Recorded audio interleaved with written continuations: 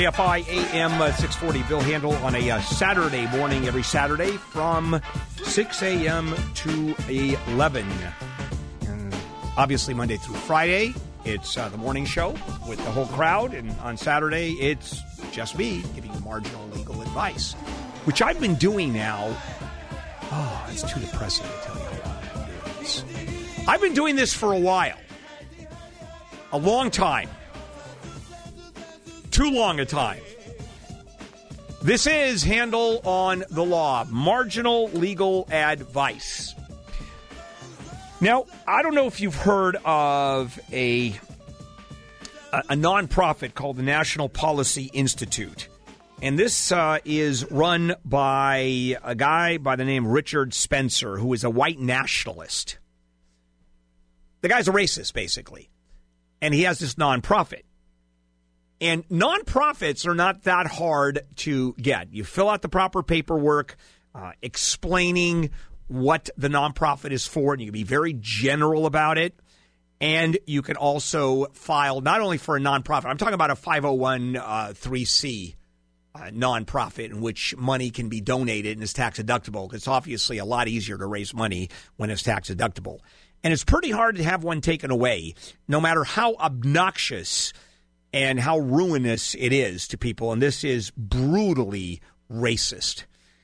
So they yanked it. The government yanked it. Now, were they able to yank the nonprofit status based on the premise of the white nationalists that blacks are no good, that Jews are inferior, that Hispanics shouldn't be here, that the only people that should be in America are Aryan white folks who actually aren't very bright if you're part of this organization? Well, the government can't yank that. However, since Richard Spencer is not particularly bright, what ended up happening, the government was able to suspend it. Why? Because he didn't file tax returns with the feds. You have to file tax returns. And if you don't, you can have your license. That was my phone ringing. Let me see. Do I want to take it or not? No, I'll wait. If you don't, you can have your license taken away, your nonprofit status. That's exactly what happened. Also, there was an issue of flouting federal rules that forbid nonprofits from supporting or opposing political candidates. That's a little more difficult to establish, to prove, and there's some leeway there. There sure as hell isn't leeway when it comes to filing or not filing the tax return. Now, what is his defense to this? Well, I really didn't know I was supposed to file a tax return. And so I'm kind of ignorant. Well, no kidding. You're ignorant. There was a National Policy Institute event.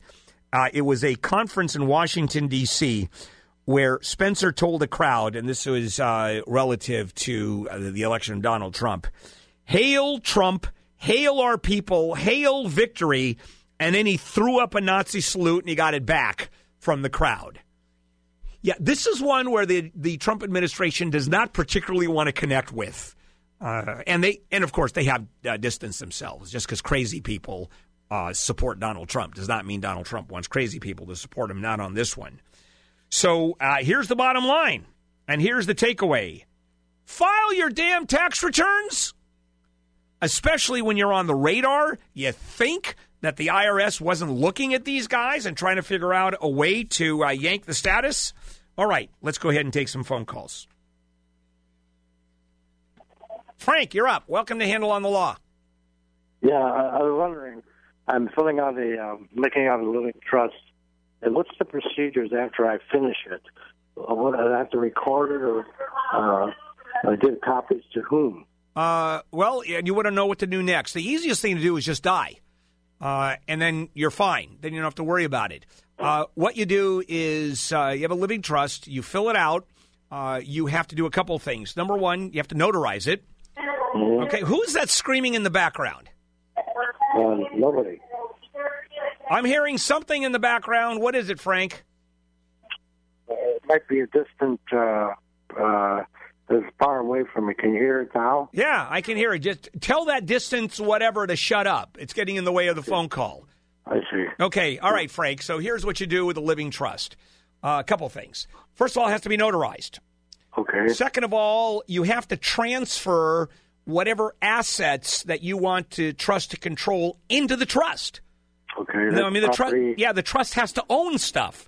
So, Right. for example, let's say you have a checking account that you went in the trust. Marjorie and I, my wife and I, have checking accounts, and the trust actually owns them. And that's the name of the account is the Handel Trust. And so they own it. And the property that I have, our houses are in our trust. We don't own the houses. What the trust owns the houses. Now, for all intents and purposes, of course, we own we own the houses, but it's the trustee that's going to sell the houses. The trustee is going to control. So that's what you do. Living trust, notarize, transfer the assets you want in the trust, and they have to physically be transferred into the trust. For example, a house, you have to do a deed. You literally have to do a deed. Yeah, you have to transfer from Frank and his wife into the Frank and his wife living trust. God. Otherwise, so you have to record it with the on a piece on a piece of property you do, Frank. Yeah. Yeah, absolutely. And then you hand the trust out to the trustee, maybe a couple of other people to make sure that the trust is in place. You don't file it with the court. And then the next thing you do is die. And that's it. It's that simple. Yeah, it's that simple. Yeah. What about, so you don't have to record the No, you don't you don't record a trust. No, okay, absolutely not. How much money? Frank, first of all, who are the beneficiaries? Who are you leaving the money to? Well, my nephews and sisters. Okay, and what are we talking about? What kind of assets do you have? Yeah, the cost of the house, whatever the house will sell for. Okay, then if you can transfer the house into the trust, and then the trustee, whoever it is, simply sells the house and distributes the money to the... Exactly. Yeah, or you can do it in a will, too. You can will the property, but then you have to open a probate, and it gets a little more complicated, and it costs you money, a lot more money. How much is the house worth, Frank? I have $500,000. $500,000. That's how much equity you have there. About $500,000? Yeah. Okay. All right. Well, it's okay. Fair enough. Go ahead and just do what I told you to do. People think that you have to actually record a trust. No, you don't record trusts. This is Handel on the Law. Not a yes, sir. Not a follower. Fit the box, fit the mold. Have a seat in the foyer. Take a number. I was lightning before the thunder. Thunder,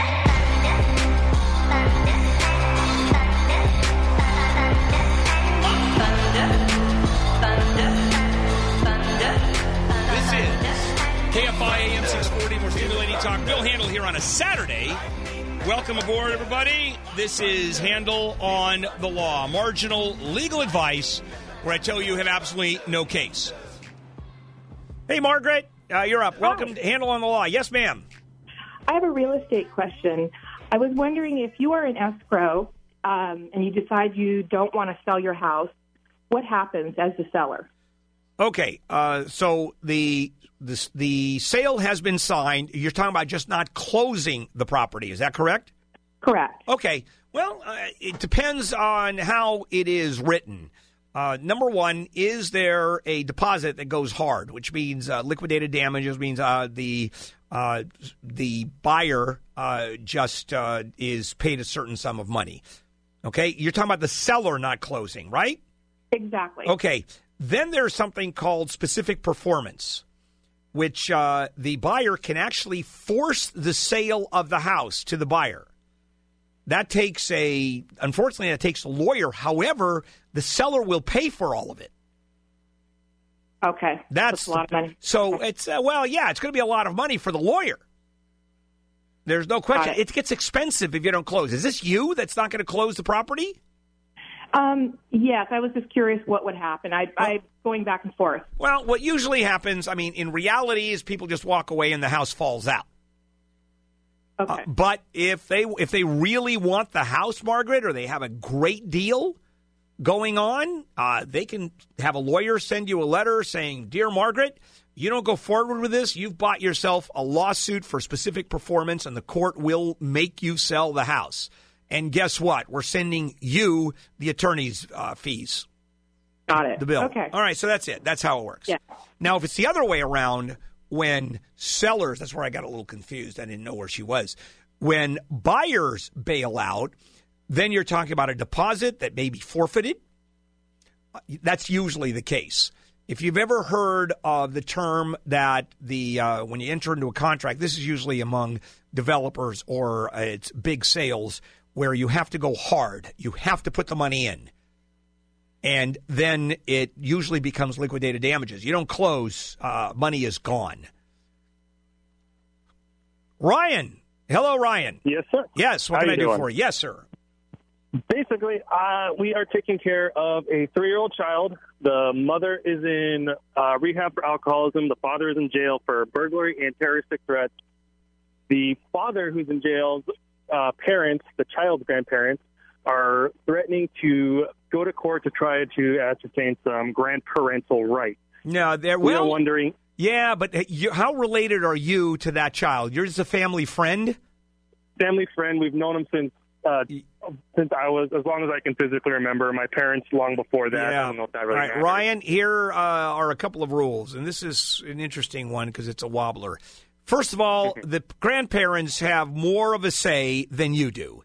They have legally they have a bigger right, a more solid right to that child than you do. However, you've been taking care of the child. You are the one that has been in that child's life. And so the argument you're going to have, if the grandparents take you to court or go to court to have the kid turned over to them, they've got some splaining to do to the court. How are they going to take care of the child? Where do they live? What kind of environment the child's going to be in? Now, are you and your wife, for example, both working? My wife is a stay-at-home mother with our 2 kids, but I am full-time working. Well, that doesn't matter as long as the stay-at-home mom sort of changes everything, because if both of you were working, the grandparents can come in and say there's no parental relationship here. There's no one to take care of the child full-time. Well, mom is. So all you can do is let the grandparents know if they take you to court or they go to court for custody of the 3-year-old, you're going to fight it, and they bought themselves a legal case. Whether or not you go forward with that is another situation. Yeah, the biggest concern we have is the grandparents, the female, the grandmother, is a recovering alcoholic and pill popper, and they have multiple children living there. There is no special. Okay. So now, with that, that is an argument certainly on your favor or in your favor. Now, how do you prove she's an alcoholic? We're hoping to get some form of records or a statement from a pissed-off ex-girlfriend of the father. Well, that's only but here it is. But that's only going to be anecdotal. Okay. See, that's the problem. It's just you saying it, and then someone who's in an angry relationship, and of course no one's ever going to lie when they're pissed off and want to come back and be vicious. So the court goes, oh, yeah, I believe you.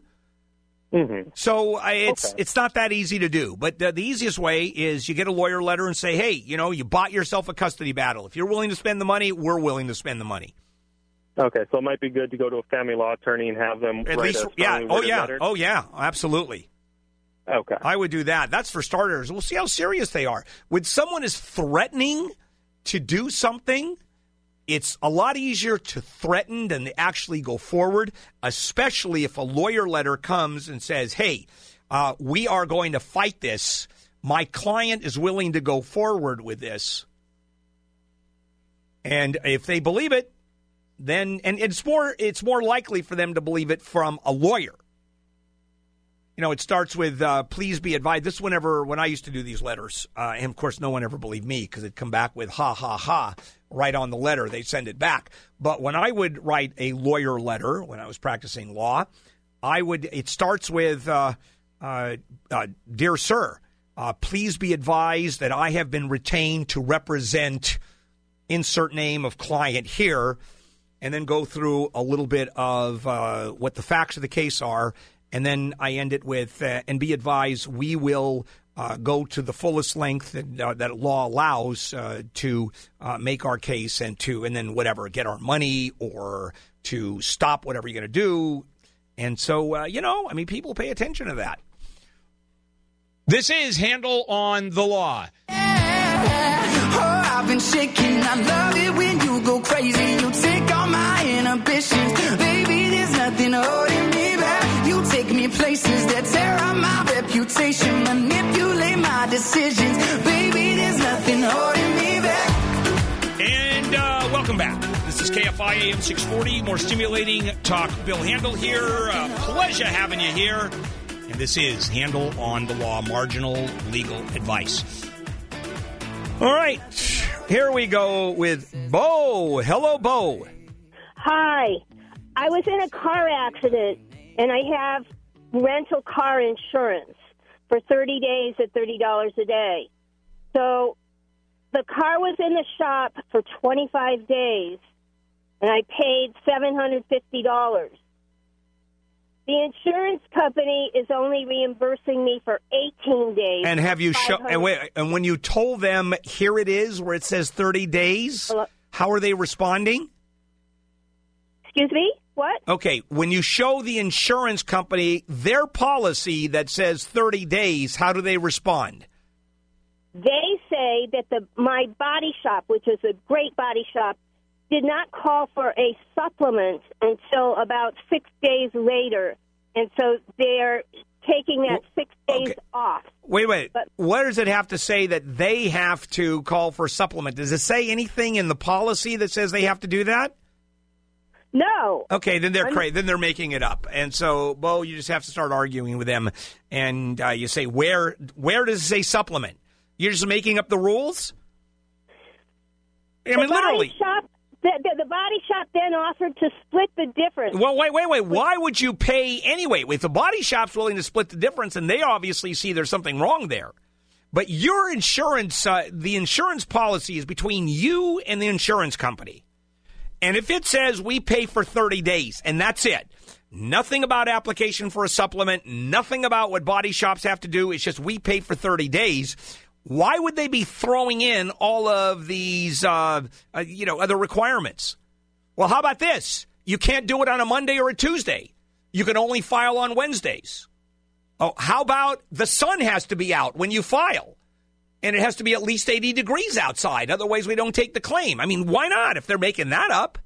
Exactly. Okay. I don't micromanage. All right. So, all right, Bo. So what you do is you start screaming at the insurance adjuster and say, I have at the adjuster.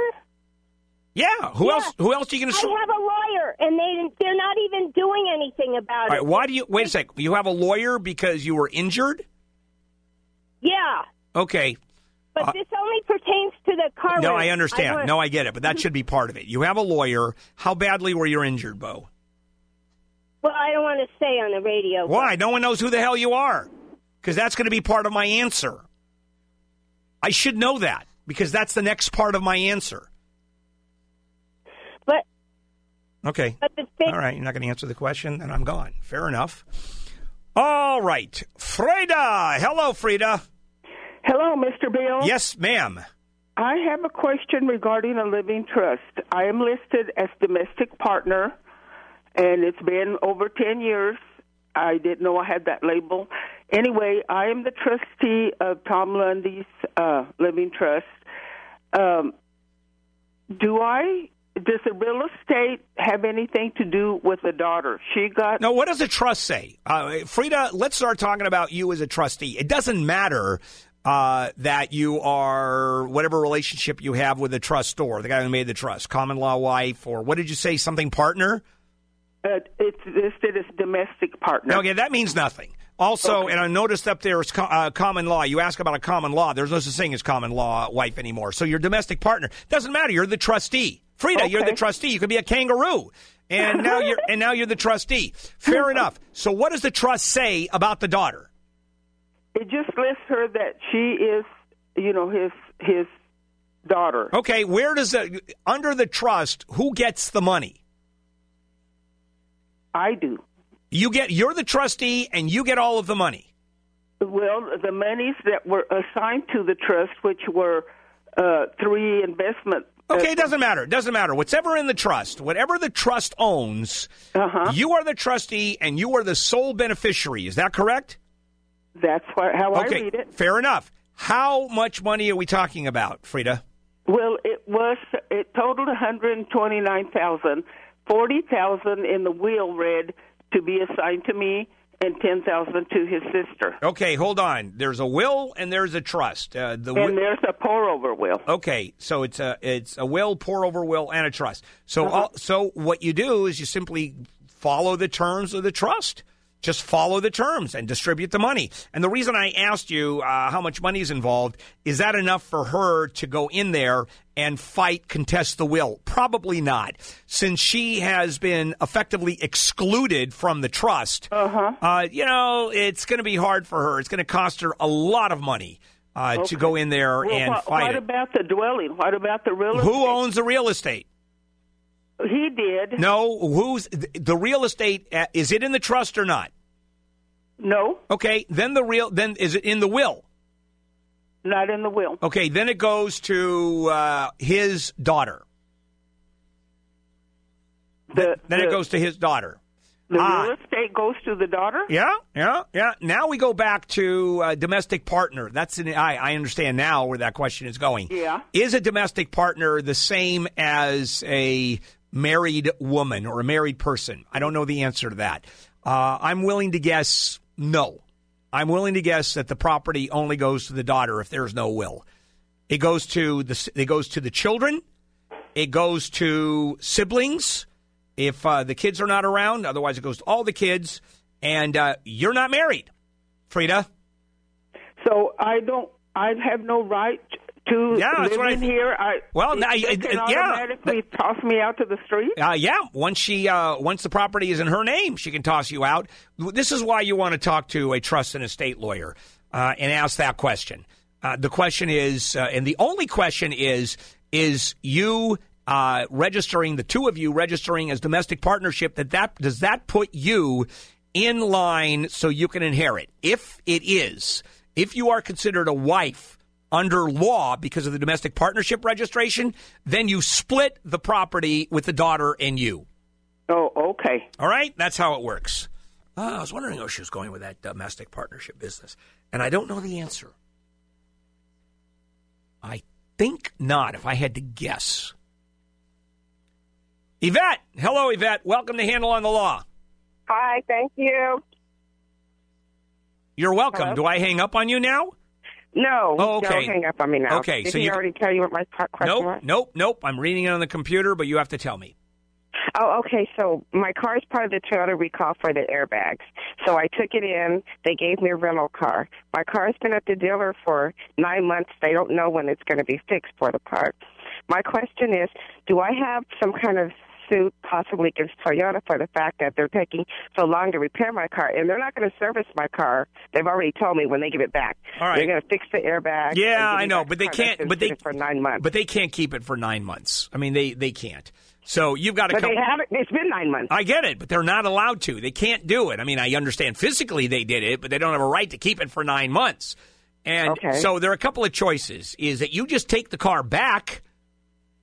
And you just start driving it and hope that you don't get into an accident where the airbag explodes and all of a sudden it becomes shrapnel and goes through your chest. But, I mean, think about it for a moment. How many cars out there have to have airbags replaced? Tens of millions.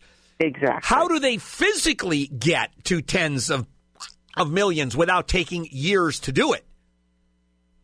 I mean, it's not as if, here we go, we've got 8 million cars to fix, right? Bring them all in, and we'll all have them done by next week. Okay, so, I understand that. So there is a problem, and so I don't know what the answer is. They should either Toyota gives you another car to use, you take it back, and you just take the chance, and you're going to sue their asses off if something happens to you. Which I don't want to take that chance. Yeah, right. So you know what I would do is there's all kinds of lawsuits going on.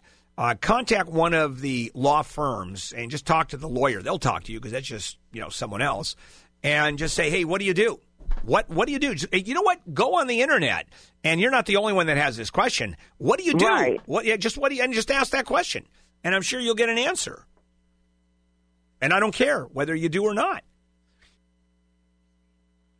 This is Handel on the Law.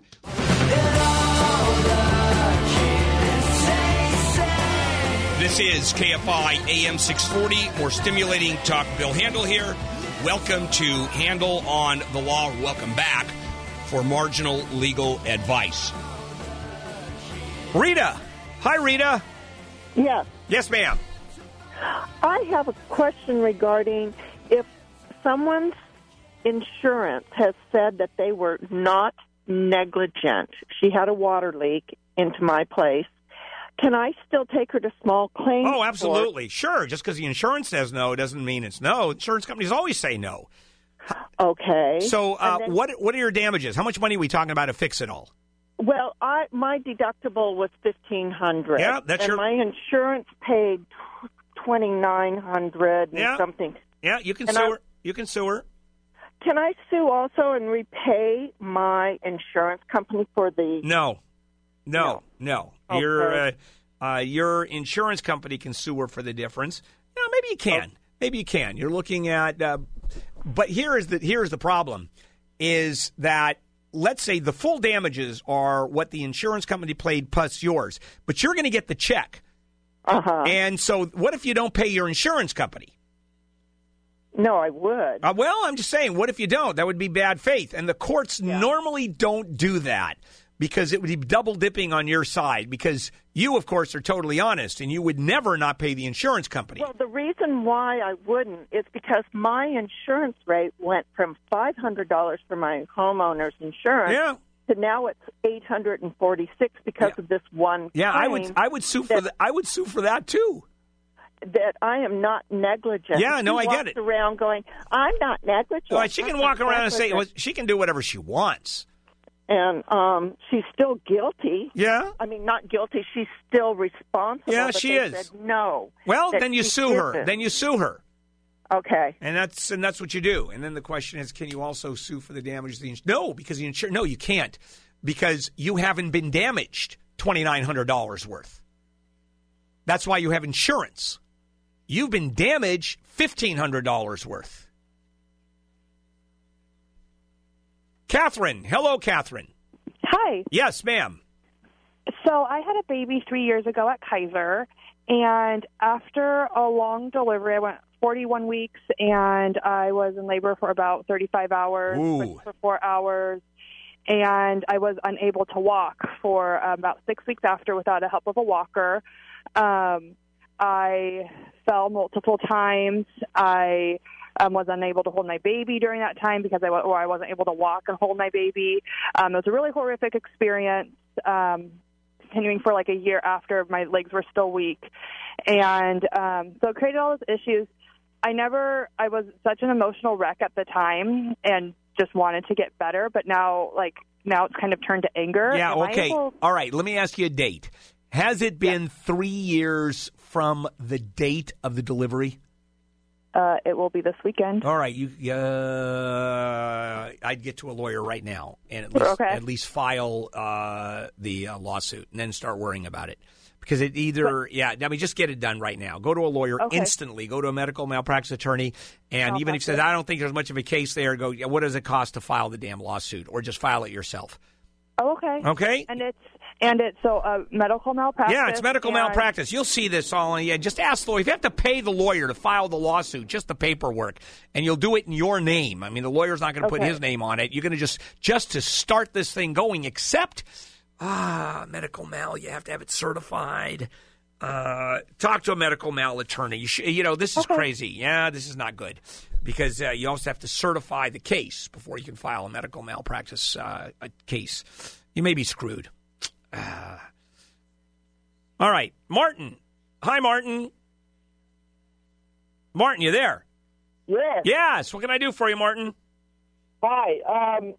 So a couple weeks ago, I came out to my car and I had, I guess some cop had driven by and given me a parking ticket, and it said that it was for parking in a handicap spot. But when I looked at the spot next to me, it was a handicap. But in my tire, I had one tire over the line, one tire barely touching the blue line. Oh, gosh, spot. you have a cop that really went after you. Okay, so what's your question? I'm trying to see if I have any legal.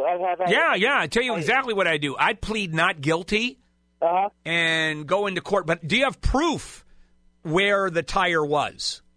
Yeah, I actually took a picture of it. Okay, that's great. So here, good for you. So you plead not guilty. You show the judge the picture. Go, come on, Your Honor. Really? I have a little tiny bit of blue, and I was substantially in my spot. Are you kidding?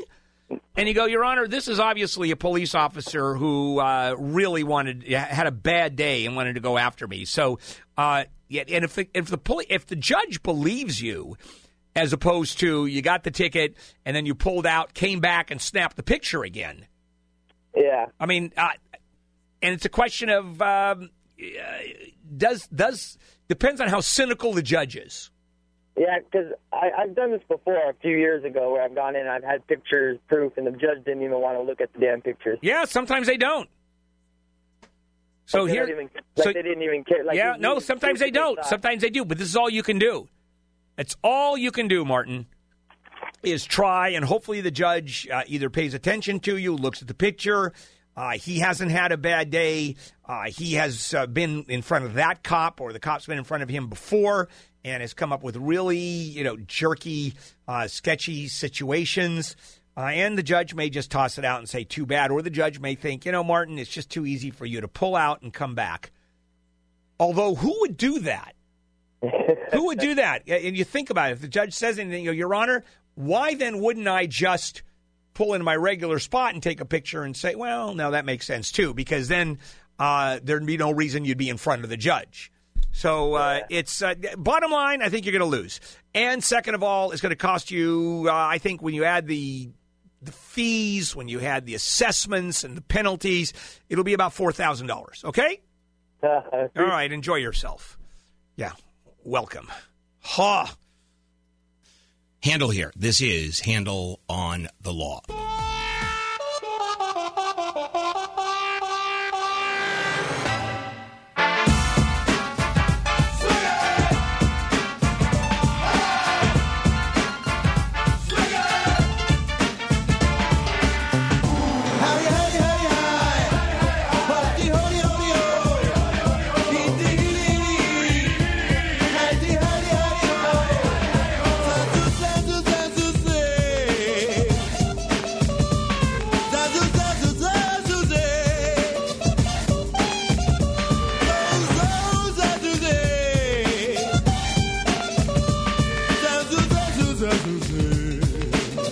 This is KFI AM 640. Bill Handel here on a Saturday morning right up until 11 o'clock.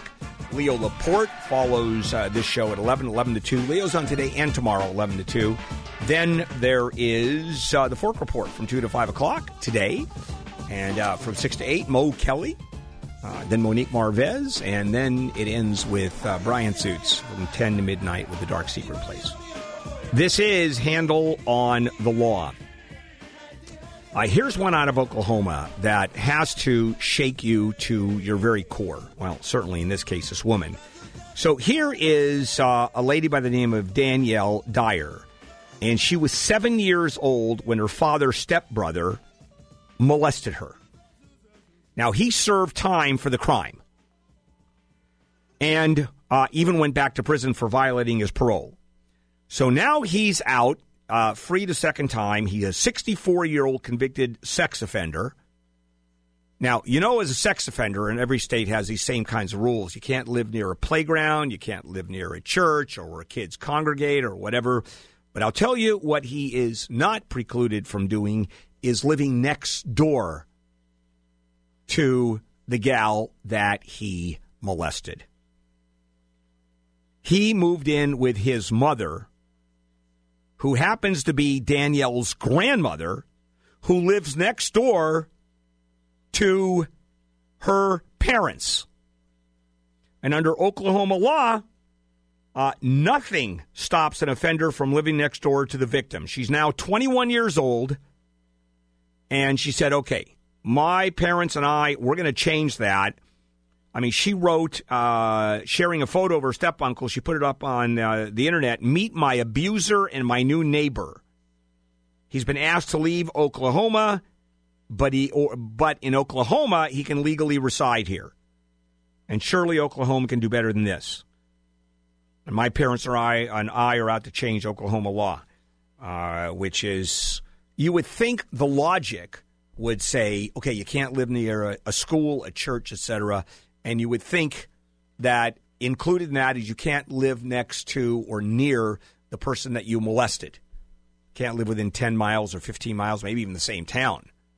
Nope, Oklahoma law is silent on that. So my guess is, yep, they're going to be changing it. All right, let's take some phone calls. Joe. Hello, Joe. Joe, you're up. Welcome to Handel on the Law. Yes, I was driving on a certain road, rural road out here where I live, and it had just rained that day. So I was coming close to a puddle, and I stopped. I slowed down so I can go through that puddle. All of a sudden, this truck from behind ran into me. Now my truck, his insurance company estimated the repairs for $3,200. And I talked to the adjuster, and he's saying, "Well, we declare your truck a total loss." But my truck. You know what, Joe? I'm having a real hard time understanding you. You know what? You're going to have to call back because that's just the phone line doesn't work. That's all. I know it was a rear ender case and something to do with the insurance company, and I shouldn't have left you on that long. All right, Jose. Hello, Jose. You're up. Welcome to Handel on the Law. Hey, bought a house a couple of months ago, County of Riverside. House was built 10 years ago. Tried to make some construction on the side, try and get the permits.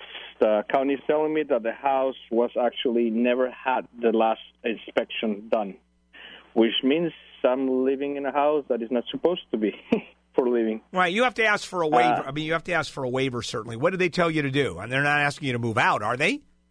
No, they haven't. But my fear is that insurance, if I have a problem, with the recent rain and whatnot. No, good for you. Good for you for thinking about it. Yeah, no, that's true. That's legitimate. Insurance is not going to pretty much is going to. You're right. Right. No, because the insurance company. No, I get it. The finance company, not a problem, but the insurance company, they're a bunch of whores, and if they can get out of paying anything, they will. So what you have to do is go and get a permit and backdate it and put down exactly what happened. And hopefully the building department will come out and send someone in and give you a final based on what the house looks like now. And I think you should be able to get it because otherwise you have an unpermitted house and you're not allowed to live there and you paid X number hundreds of thousands of dollars and it's you're just screwed. So there are ways of doing it, and it is a waiver, and you're asking for a variance, I think, is what you're asking for. No, you're asking for a waiver, and you're asking them to come back. So call Building and Safety and say, what do I do here? All right? Okay, one more question. Yeah. I paid a house price for market. Do you see where I'm going? And you want to know, okay, well, first of all, it may only cost, Jose, it may only cost you for the final inspection. Yeah, $4,000. Okay. Yeah, all right, then that's your lawsuit against the previous owner. The previous owner. Sure. And, okay, so it's not against the construction company who were supposed to be... Well, yeah, maybe. It was a new house you bought? It was 10 years ago. The house they built 10 years ago. 10 years ago is going to be tough. 10 years is going to be tough because you have a statute of limitations there. But the first thing you have to do is get it permitted, Jose. That there's no issue on that one. Yeah. And then you start worrying about going back. And I think the statute is it's pretty difficult. So you're gonna have to talk to a real estate guy because that's what I would do. God, I'm getting some questions of which are good questions that I don't know the answer to. Usually the questions I don't know the answer to are really moronic questions that I should know the answer to. But every once in a while I get questions where I go, wow, that's a great question. And I still don't know the answer to it. But at least it doesn't sound like I'm a moron, where most of the time I sound like I'm an idiot and I should know the answer to. That makes sense? It certainly did. All right, this is Handel on the Law. Did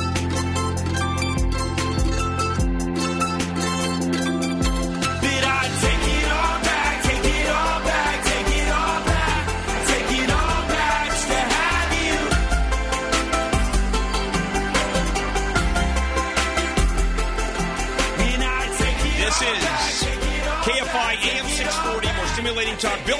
here, and welcome back to Handel on the Law, Marginal Legal Advice.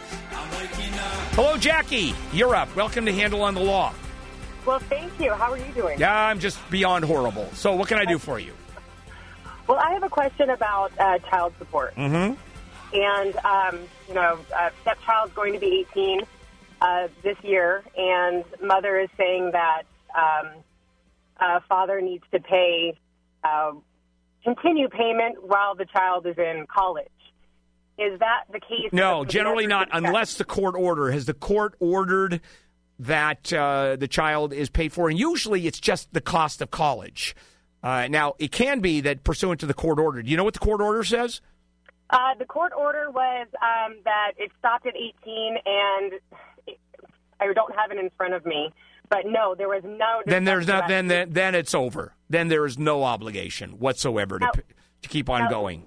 Okay, so even if the mother her financial situation is horrendous. Yeah, it doesn't really matter. They're not going to nail the father for that. They really aren't. Okay.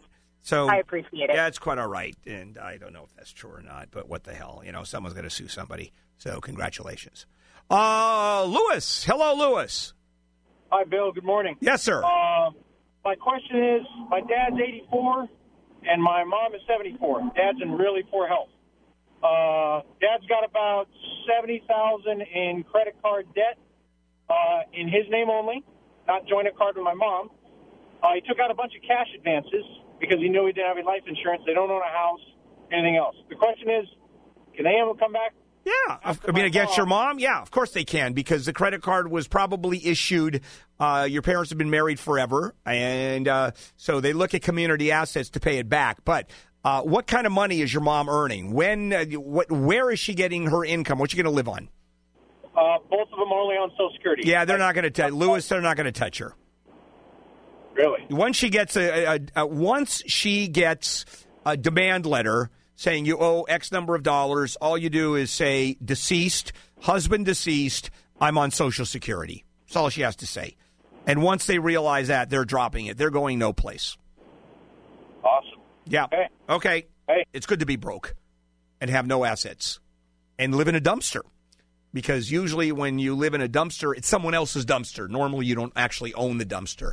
So they can't come in and sue for your asset, your dumpster, for example.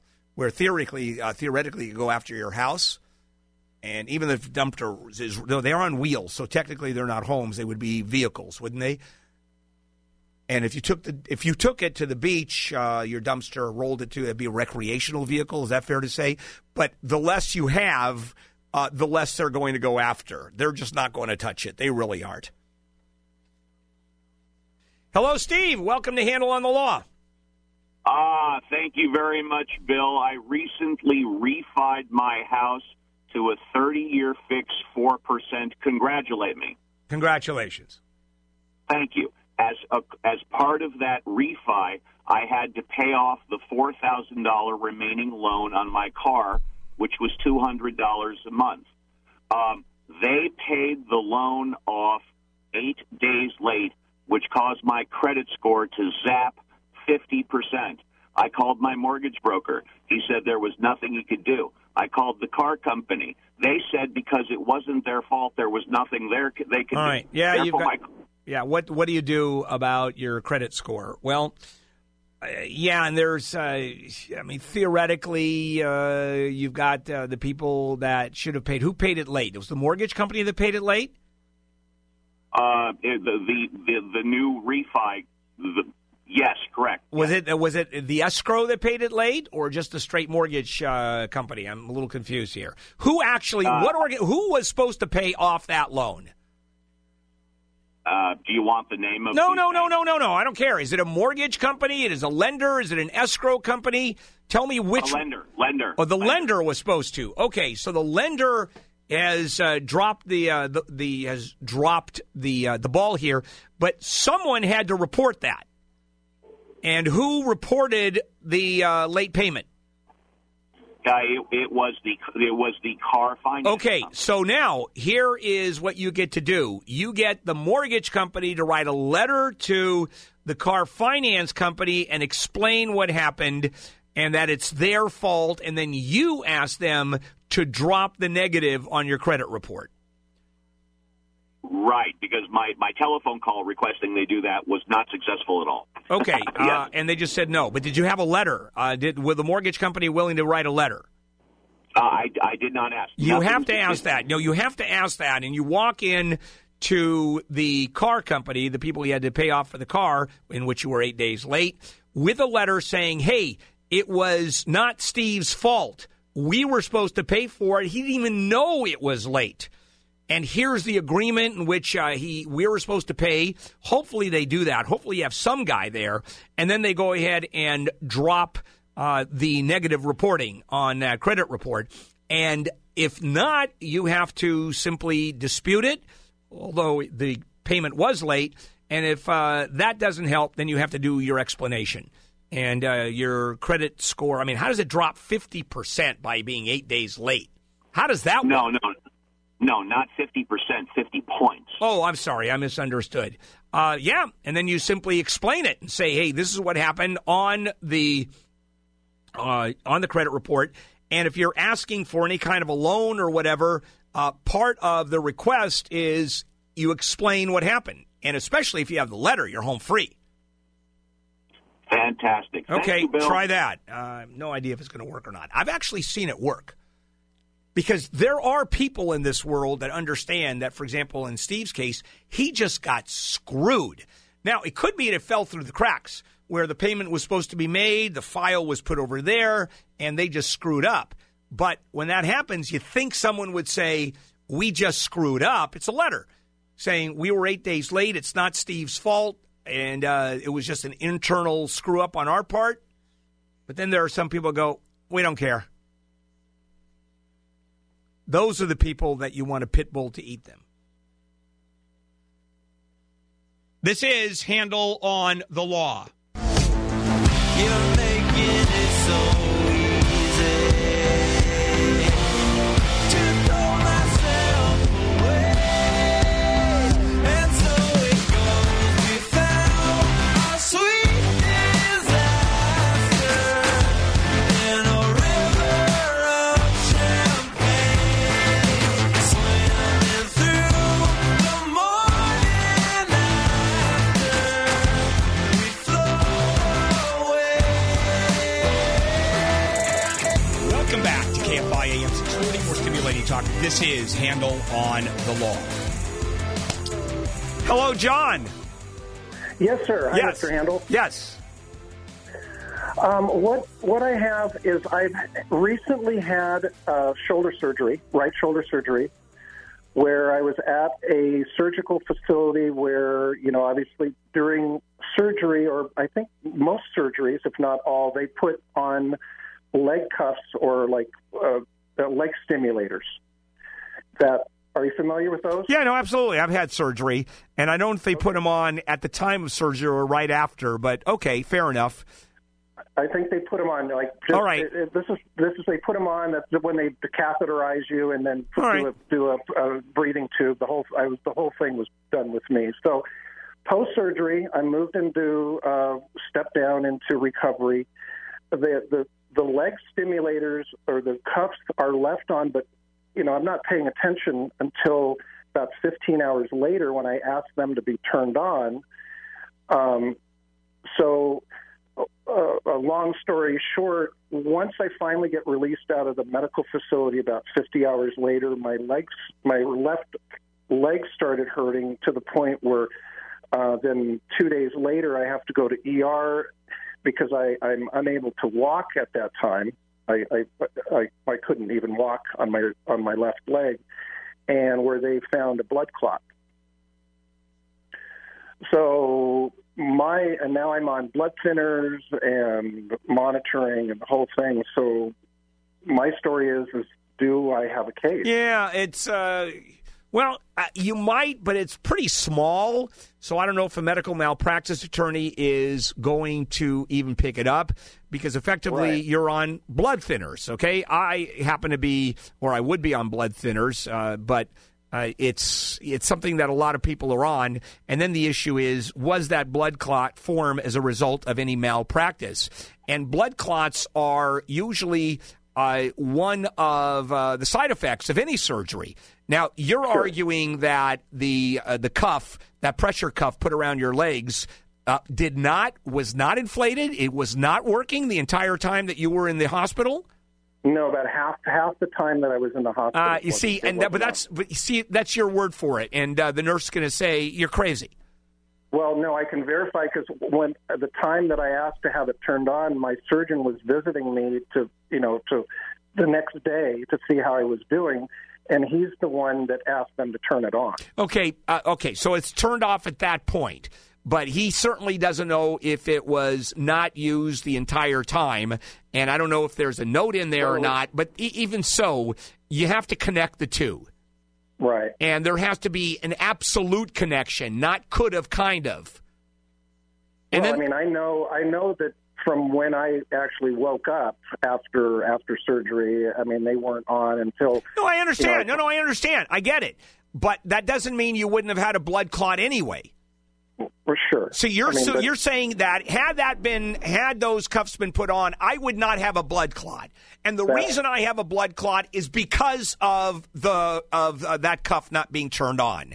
And then the argument is, how about every? That's what you believe. Well, the first question is, where'd you go to medical school? No, I didn't. I mean, that's the first question. Cracker Jack. Yeah, I mean, John, as much as you understand, and you may be right. No one gives a damn about your opinion, John. Sure, I understand. That's irrelevant. So you can talk to a malpractice attorney, medical malpractice. It's always worth getting a second opinion. Or in the case of you asking me a question, it's always a first opinion because mine is basically useless. But I don't think there's much there. I really don't, because it's too often that there is a side effect. You're going to have a hard time proving that. In fact, it was turned off for 50 hours. When there'll be no note, and I don't know what else to say, other than I think you probably kind of sort of have no case. Hello, Don. Welcome to Handel on the Law. What can I do for you? Okay, Bill, question for you is, end of last year we were let go from our previous employer, and they are refusing now to return any tools or personal property. Wow. I do have receipts for some of them, but not all of them. Okay, well, that doesn't really matter because at this point, it's how much money are we talking about tool-wise? A couple thousand notes. All right, and is it stopping you from going out and getting a job? Yes, it could, yes. Okay, so now the next question is, well, it could, but it hasn't yet, correct? Yes. Okay, so now... you've put in writing demanding the tools back, correct? Okay. All right. What you want to do, I'm assuming you put it in writing, saying you have not returned my tools. Is there any proof that there's an argument that happened? Is it all verbal? No, I do have some texts back and forth with a lady from HR. And she says the tools are not coming back to you? Yeah, well, originally they were supposed to give me an itemized of everything what was there, and they never have done that either. You have not gone in. They will not let you in to pick. These are personal tools that you use that you bought, correct? Correct. All right. Well, the first thing you want to do is send an email saying, if I don't have access to the tools immediately, I'm filing a lawsuit. They're also, first of all, it's easy. You replace the tools and you get your money back instantly. I mean, that's not going to be a problem. You're going to go to small claims court. Or even the value of the tools, if you don't need them right now, you go in and then they're going to say, well, you can have your tools back, and then you're going to play the game as soon as you file a lawsuit. But as importantly, I think that's a violation of state law up and down the book. And you want to get hold of the Department of Consumer Affairs. There are all kinds of rules that an employer has to follow. And for them to refuse to return tools of the trade, what you need to make a living, that's crazy making. Why are they saying that they're not giving you back your tools? What's the reasoning? Okay, the last conversation I had with the HR person was they refused to do anything like that because when I left, I had my tool bucket, which was mine with all my personal tools, in my truck when they turned us loose. And they didn't have a chance to inspect that, so they figured I got a whole bunch of tools in my tool bucket. But they have to prove that. So you have to say, what tools are you – here's what you want to do. You want to write the email or send a text. you are not letting me get my tools, and you are you're stopping me because you're saying I took tools because you didn't inspect. Exactly what tools are you accusing me of taking? They can't just say, we think Don took tools. I mean, they can't. What are they going to say? Can you imagine in front of a judge, in front of an administrative judge, where they come back, well, we think Don may have taken tools. Which ones? Well, we don't know. Yeah, they're going no place on that one. So those are your choices. Send off the email or the text saying, I demand I get my tools back immediately. With the reasoning that you say, I may have taken tools. Please be specific. You don't have it. And I'm going to go after you in court. And there may be some punitive damages here. You may want to talk to a lawyer about this, because this this one is that's pretty graphically horrible. Okay. What do you do for a living, Don? I was a facilities technician. A facilities technician? Oh, what does that mean? I worked in a laboratory. We repaired building and all kinds of stuff. You mean you repaired the facilities? Facilities, yeah. Got it. All right. I understand. Thank you. All right. Fair enough. You're gone. Facilities technician repairing facilities, technically speaking. Maybe a janitor. I don't know. That's what Mike says. No, it could be, but no, I don't think so. Because he had tools, right? Personal mops. All right. This is Handel on the Law.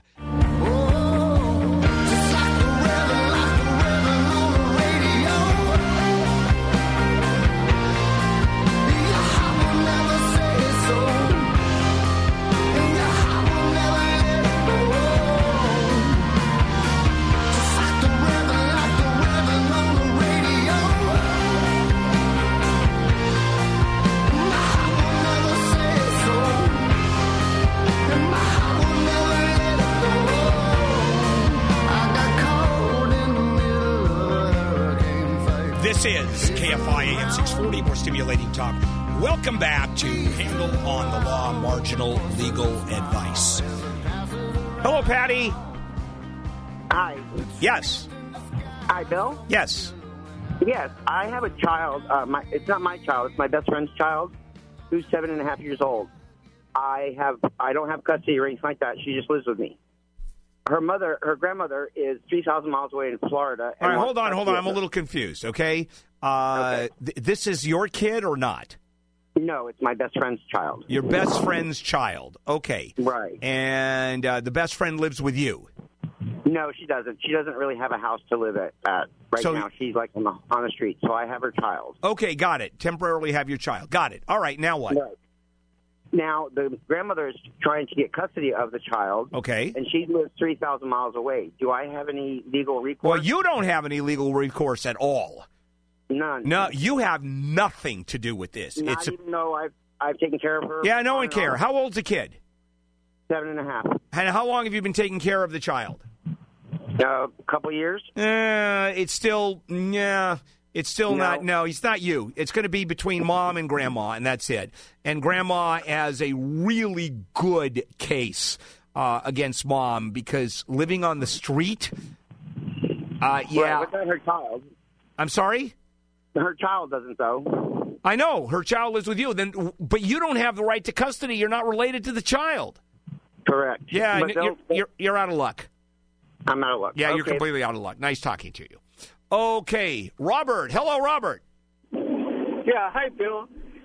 I'm renting a house, and it's got a swimming pool and a jacuzzi. Well, the jacuzzi went out, and I've asked the landlord several times if they can repair it, and they kind of just ignored it. So I'm wondering if I'm responsible. No, you are not. No, you are not responsible. The landlord is.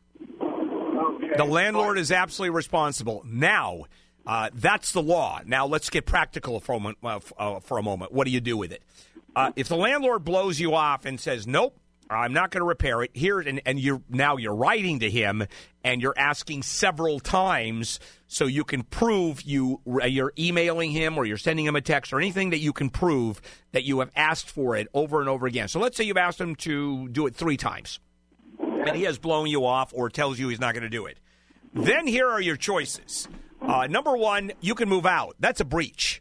of the lease on his part because he has to keep he leased or rented the house to you with the spa, and the spa is out. And okay, so you know what? You don't want to fix it. There's no lease here because even if it's not written in the lease, that's part and parcel of what you're paying for.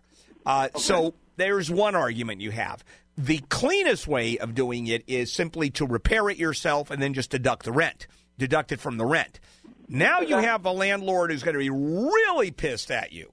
Yeah. And is going to quite possibly give you a 3-day notice to pay rent or quit because the argument's going to be you have deducted, let's say, $300 and you're $300 short on the rent.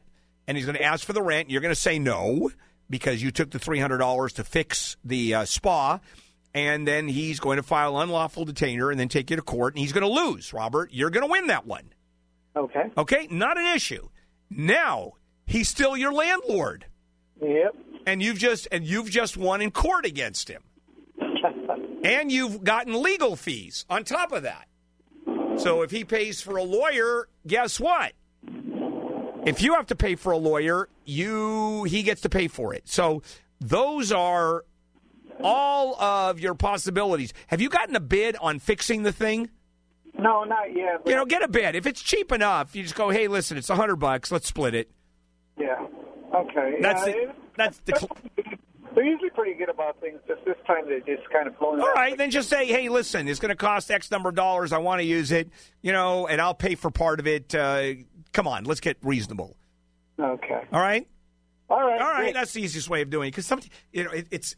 And I've said this before, the law is the law, and it gets really clean, right? This one is clean as they come, right? Absolutely. There's no issue. There's no wiggle room. It's absolute. However, you have to live with it. For example, let's say you have stopped at a stop sign, and a cop pulls you over and tickets you because the cop says you have blown through the stop sign. Mm-hmm. You've got it. Legally, you're right. Some problems, of course, but are you going to get into an argument with the cop and start screaming at him? Is that really what you're going to do, even if you're right? Wow, that's a brilliant move. And so this is not to that extent, but it's close enough to where, you've got to work it out. It is never worthwhile going to court even if you win because look how pissed off the other person is going to be, who happens to be your landlord, who happens to want to make your life completely miserable after you win the case, who happens to have every way of doing it when he's your landlord. I've gone far enough. All right, we'll be back and take some more phone calls. Bill Handel here. This is Handel on the Law.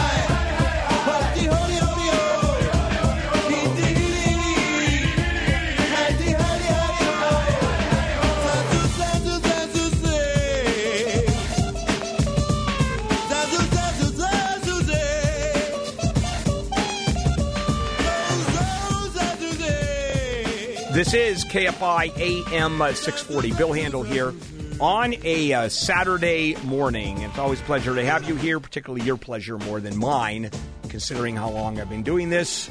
And actually, lately, we've gotten some pretty good questions. Because, frankly, I'm always surprised at the level of questions. How do I put that? Is that just a really nice way of putting I get so many idiot phone calls that I can't stand it 3/4 of the time? Yeah, pretty much. I'm here until 11 o'clock for your enjoyment. Actually, the dumber your questions are, the more I enjoy them. So I'm here for my enjoyment. This is Handel on the Law, marginal legal advice. All right, this one has to do with the U.S. Supreme Court, and it has to do with applications for U.S. citizenship. So what ends up happening is the way you become a citizen, this is exactly the way I did. My parents came over on a green card. Then 5 years after that, they applied for citizenship. Both of those applications, they had to tell the truth.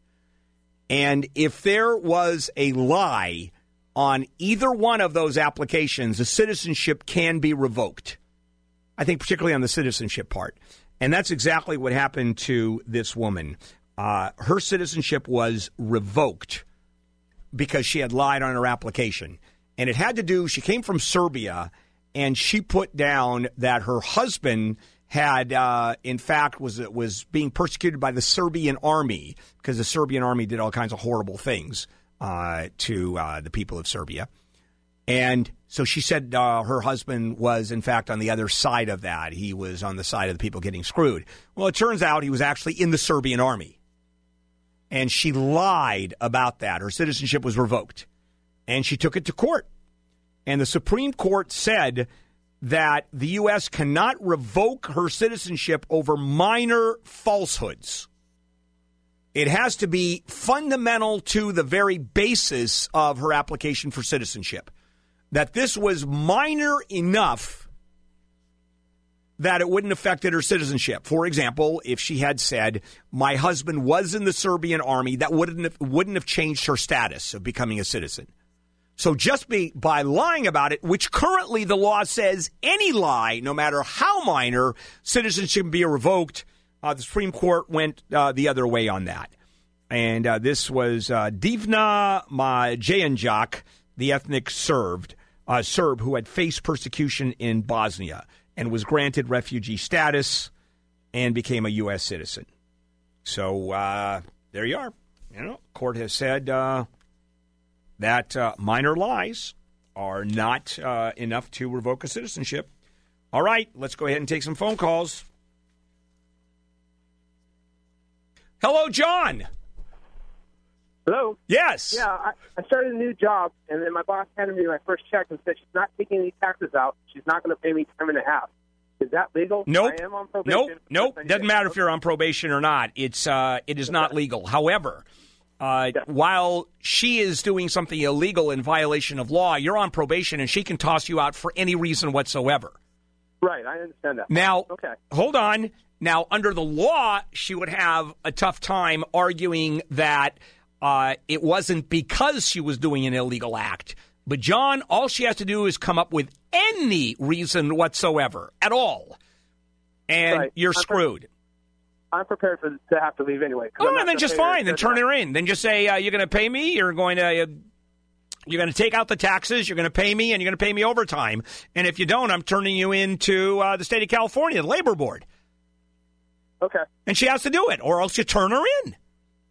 Gotcha, no problem. All right. I appreciate that opinion. Thank All you. right. Hi, Gene. Welcome to Handel on the Law. Hi. Yes. I want to sue the local community college for selling parking permits, and they don't provide enough parking, and you park where you can. Yeah. And give you a ticket. Yeah, my daughter had that problem. Well, can I take them to small claims? No. No? Right. Sue them bigger time? Yeah, you can try to sue them, but it's, community college. And so this is a state agency that you're suing, and, Gene, it's not going to happen. Well, you answered my question. All right, there you go. Yep, you can. Was it unfair? You betcha. Can you do anything about it? No. I mean, theoretically, you could. You'd hire a lawyer and spend a few $1,000s, and you're going to lose, which that's not a bad deal. Hey, Jim, welcome to Handel on the Law. Yes, hi. Yes. I've got a real estate problem. Real estate agent, title insurance. Yep. It's optional. No, it's not. It says so on the form. It doesn't matter. Are you, let me, is there a mortgage company? Are you financing it? No, I'm the seller. Okay, and is someone financing it? Yes. Then there's no way they're going to be able to buy it without title insurance. But it's optional who pays. Oh, I see. Well, then you negotiate. Got it. All right. So okay. I misunderstood. I wasn't informed by the agent. They didn't tell me about it until we were in escrow. Usually it's split. Yeah, but it's not even required if you don't unless the mortgage sheet. And there is, if they're financing it, Jim, it's required. I'm just telling you, there isn't a mortgage company on the planet that will finance it without title insurance. It's not required by the seller. Okay, but it doesn't matter. But the seller, it doesn't matter. You're not going to be able to sell it, Jim. It's not going to be sold without title insurance. No, the buyer buys it. No, it doesn't. If it's optional, the buyer doesn't buy it. Jim, how badly do you want to sell the property? It's already been sold, and they lied to me. Well, who lied to you? Escrow. All right, then you know what you do? You walk out of it because it can't close. It's already closed. And there's no title insurance? Because the agent never told me. All right, hold on. Someone had to pay for title insurance if it's already closed. Oh, it's been paid. I want to get my money back. And it was paid by you? Yes. All right, then you sue the other side. You sue the escrow people for half of it or all of it. How much was title insurance? $1,500. All right, then just sue someone. What? Just sue someone. So you think what? I've got a case? No. All right. This is Handel on the Law. Stepped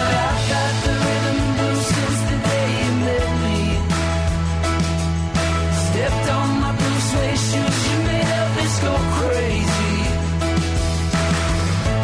Come on, darling, won't you let me? Won't you let me turn you on?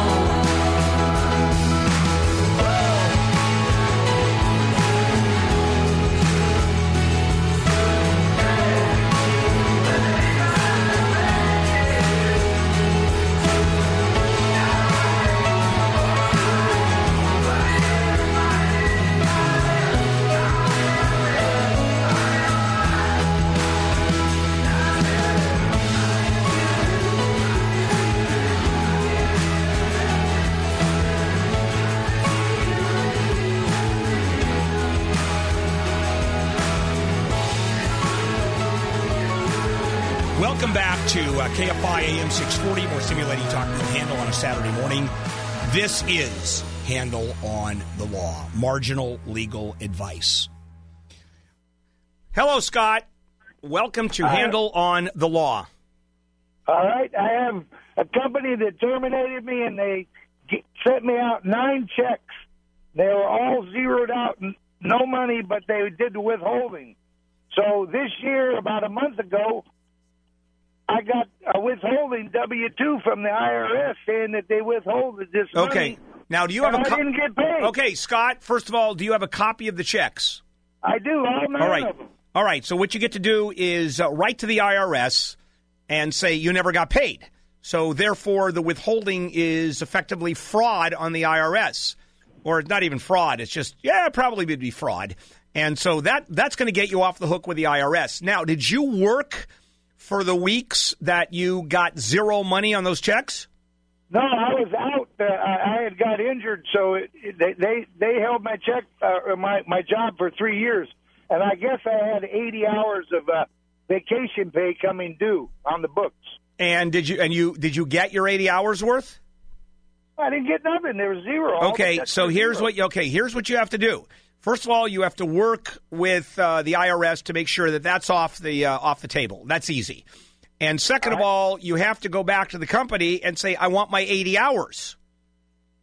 I did that. And they're saying no? They're saying that there was a wage garnishment. Was there? Oh, I never got anything. It doesn't say anything on the check there. Okay, then what you have to do is ask them for proof there was a wage garnishment. They have to keep those records. Okay. And if they don't have it, because it sounds like they may not, because you get notice of wage garnishments. So absolutely. Yeah, so something's going on. So you let them know in no uncertain terms, I want the proof of the wage garnishment. If there is no proof, I want my money.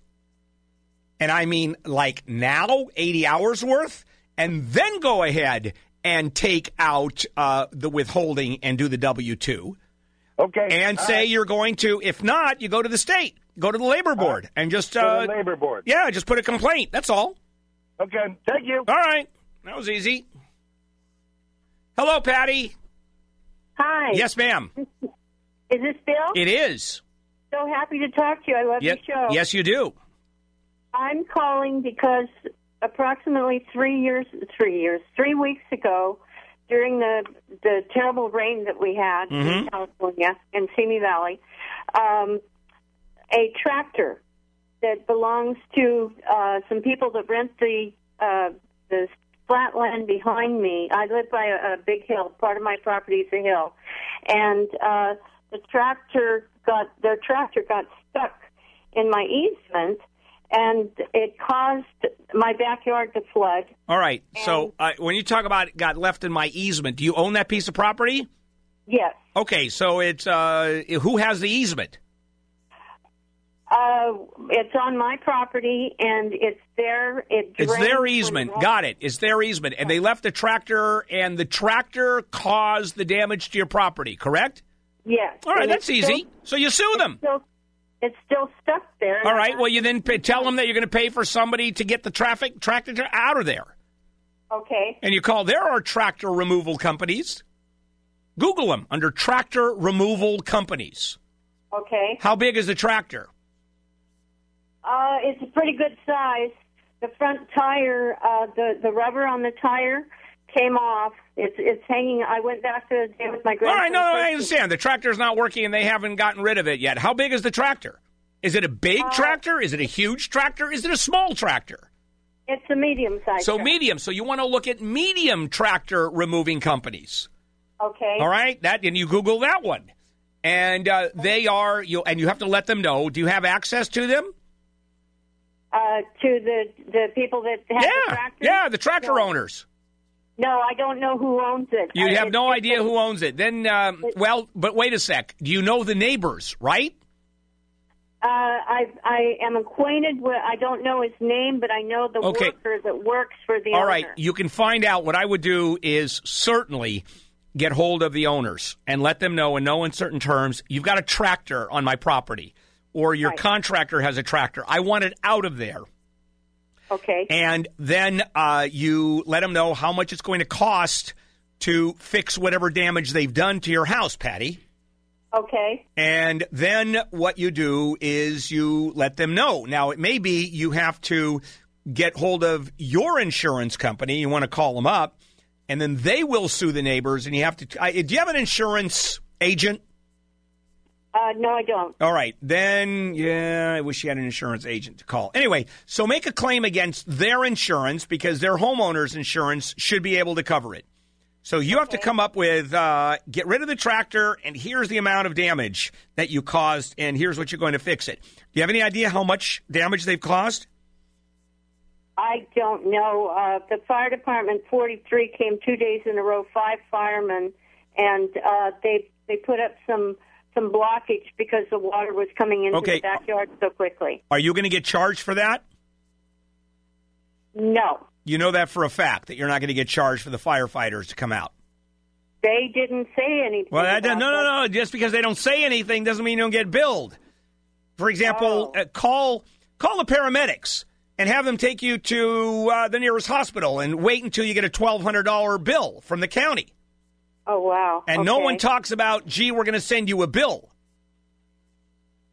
So you've got some work ahead of you. So I would call your insurance company and say, what do I do now? You know what? That's what you want to do. Call your insurance company and call the claims department and say, what do I do? All right? Okay. All right. That was easy. This is Handel on the Law. Set me free from my jealousy. Won't you exercise my mind? Won't you exercise my mind? I want to be free as I'll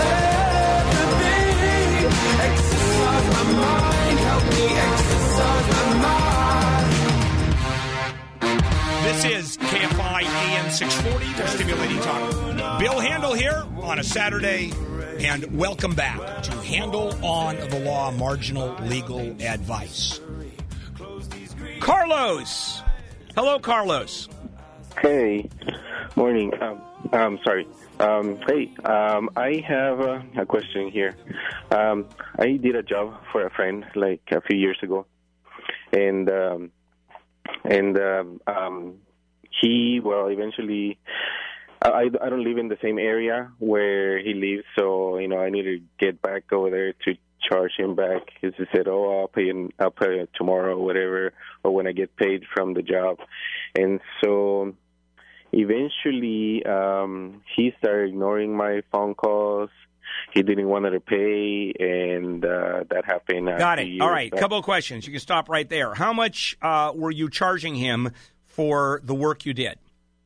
About $500. All right, $500. Okay, you're within the statute in terms of dealing with a contractor's license. You don't have to worry about that. When did you do the job? How many months, years ago, weeks ago did you do it? Probably like, I don't know, some 5 years ago. Yeah, it's over. It's over? Oh, yeah. There's yeah, nothing. You can't. Yeah, nothing. Yeah, you can't wait. You don't come back 5 years later and go, hey, I rent my bill. Why would anybody wait 5 years? Well, I know why, because he didn't go over there, and he didn't bother. And I understand, $500. I mean, how far do you go to get $500 unless $500 means a whole hell of a lot to you? And it depends on where you are financially. You know, for someone who makes a couple $100,000 a year, it's not worth it. For someone who lives in a dumpster, you know, $500, you can paint the dumpster. You know, you can do a nice job. You put flowers, for example, a flower box on the end of the dumpster. You know, there's a lot you can do. You can remodel the thing. Hello, is that Michael? Or Mitch? I'm sorry. Hey, Mitch. Hey, Bill, how you doing? Yes, sir. What can I do for you? I did a refi on a condo I bought back in 2010 with a company that sounds like that home supply company, the Popular Depot one. And they did my refi down to 3.5. They came to me and said, hey, we've got a lower rate for you. Can we refi? And I reluctantly said yes because they took a long time with my refi. Well, they blew it. They apparently one of the loan officers walked off the job, and the thing sat for about a month, and then they blew my rate lock. Do I have any recourse? Well, you know, it's hard. It is. You still have your 3.5, right? Yes. Okay, and what was the rate lock that you had? 3.0, which would have saved me about $82,000 over the life of the loan. Yeah, but here's the argument is your damages are not $82,000 until you keep the loan. What if you refi a year from now? What if you sell the house 2 years from now? Okay. Yeah, that's the problem. And, you know, those are hard. Those really are hard when that happens. They make mistakes. And you can show, and I don't even know how the courts deal with that, what kind of damages. How? By the way, where were you able to get on a refi 3.0? I've never even heard of that one. Oh, even better than that, it's rental because I have it rented. Yeah, a rental 3.0? That's correct. Man, that's impressive. So you can go back and ask for the same rate. And I asked already. And you can sue for specific performance, and they just suck it up. But threaten, go get a real estate lawyer. Have the real estate lawyer write a letter saying you guys are looking at some legal action and see what happens. Because I think if there is a case there where there are some damages, for them to suck up 3/4 of a point over X number. How many? When you talk about over the life of the loan, it's a 30-year loan, right? No, it's a 15-year loan. All right. So what is that? $3,000 a year? What is it over 15 years? Over 15 years, it's about $5,000 difference. It's $5,000 a year? Yep. Well, you know, that's some money. Okay, real estate lawyer time, just to ask for some information where you go. Starting with a lawyer letter, and the issue is damages and how long, what the courts do if they give you 30 years, or in this case 15 years worth of the difference. And, of course, I have no idea. Because this is Handel on the Law, after all. Hey, Andy, welcome to Handel on the Law. Yes, sir. How you doing? Yes, go ahead. All right. I put out a forest fire in August of 2015 in Big Bear Lake. that was going into town. I jumped up on a trail behind all my friends' houses. I've lived there for 35, 40 years. And took my bulldozer and pushed all the debris, all the vegetation and everything out of the way. And, of course, 2 hours later, the Forest Service figured out I wasn't working for them, and they asked me to leave. Well, intentionally, they cited me a ticket called Moving Features in the National Forest Systems Land, CFR 36261.9. I counteracted it and said I was putting the fire out. That doesn't matter. They're going to take me to jail and do everything. But the neighborhood came down, about 15 people, and started confronting the officers. And the officers they didn't know what to do. And I said, look, just write me the ticket and I'll leave. So I packed up my low bed and my bulldozer and I left. And the Forest Service put the fire out that was going north. I stopped the fire from going south. And it took them about $50 million in aircraft support, but they were able to get it down. And Big Bear came very close to burning down. So I go to court and I make my fight with Section 261.1, which says none of this means anything in the act of fire suppression. So the magistrate judge denies me a jury trial, even though the Forest Service wants $30,000, and the federal law says that you get a jury trial after a $20 fine or greater. And so I went ahead, presented my case. She wouldn't listen to me, so she appointed a public defender, a federal prosecutor, to represent me. And I said, but I don't need to be represented, and she never ruled on my case. So let's just skip some time and go through about 16 months, and we finally get to trial. And she comes to trial, my prosecutor, with 4 other federal attorneys. Wait a second. It's not your prosecutor. The prosecutor is against you. They don't have attorneys. The federal government hired a prosecutor to represent me, which is an attorney. Well, it's not it wouldn't be a prosecutor. It would be you'd have a defense attorney. They were taking you to trial without a lawyer representing them, correct? Right. That's weird. Okay. How do you go to... So I go to trial. Well, actually, the feds had their lawyers. Well, of course they did. And you had a defense attorney. You had a defense attorney. Okay, appointed by the government. Right. Okay, got it. All right, got it. She was a prosecutor. No, she's not. Maybe she's a former prosecutor. No, it's a defense attorney. All right, Andy. So what happened at trial? So we go to trial. She won't consider, my attorney won't consider any of my information. And finally, the day before trial, her team of people said, we're using your information. I said, what do you mean you're using my information? They said, well, you're right. I said, I know I'm right. So we went to a trial, started 10 o'clock in the morning. The judge never broke for lunch, and it went all the way to 5 in the afternoon, and she couldn't make a decision. So she took it into submission. So about 3.5 weeks later, she ruled, and the story's actually on a newspaper in San Bernardino called SBCSentinel.com. This is taking way, way too long, Andy, so you got to get to the point. So what happened is they made me not guilty. Even though the judge said that I was guilty, they made me not guilty. So my question to you was, do I have any... No. I can't get any cost That's correct. from the government. That's correct. But it's been a pleasure talking to you. Yeah, if the government takes you to trial, what? Every time you lose, every time a quota comes in, you then get your money back? Doesn't work that way. And you had a free attorney on top of that. You didn't have to pay $100,000 for an attorney like anybody else would. So good for you. All right. This is Handel on the Law. Suddenly you're out of the woods, inside of an alley you're out of words. When I thought it was radium at first. And welcome back to KFI AM 640, more stimulating talk. Bill Handel. This is Handel on the Law. Hello, Helen. Yes, hi. Yes. I have a question on abandoned property. Yes. The beginning of the year, my granddaughter, who is an adult, had her friends come down from Northern California. She just left this week, and while she's gone, all of her property is upstairs in boxes. How long do I have to keep it? All right, you have to keep it a reasonable time. And that means, first of all, you have to let her know that she has stuff left. My granddaughter's been trying to email her. Okay, then you make sure that you keep all of that together. Okay. I mean, all of the attempts to email her and everything else. And then you give her a time. You say it's going to be all gone in 2 weeks. It's going to be all gone in a month. Okay. And then you have your choice. I think it's at that point it's abandoned property, and you can do whatever the hell you want with it. But let her know. The more you let her know that it's going to be that it's abandoned, okay, the more you attempt to reach her, the better you're going to look if she comes back. So we should do an email every day. I would do an email, but the point is, she's moved and she doesn't have an email address anymore, or are they being delivered?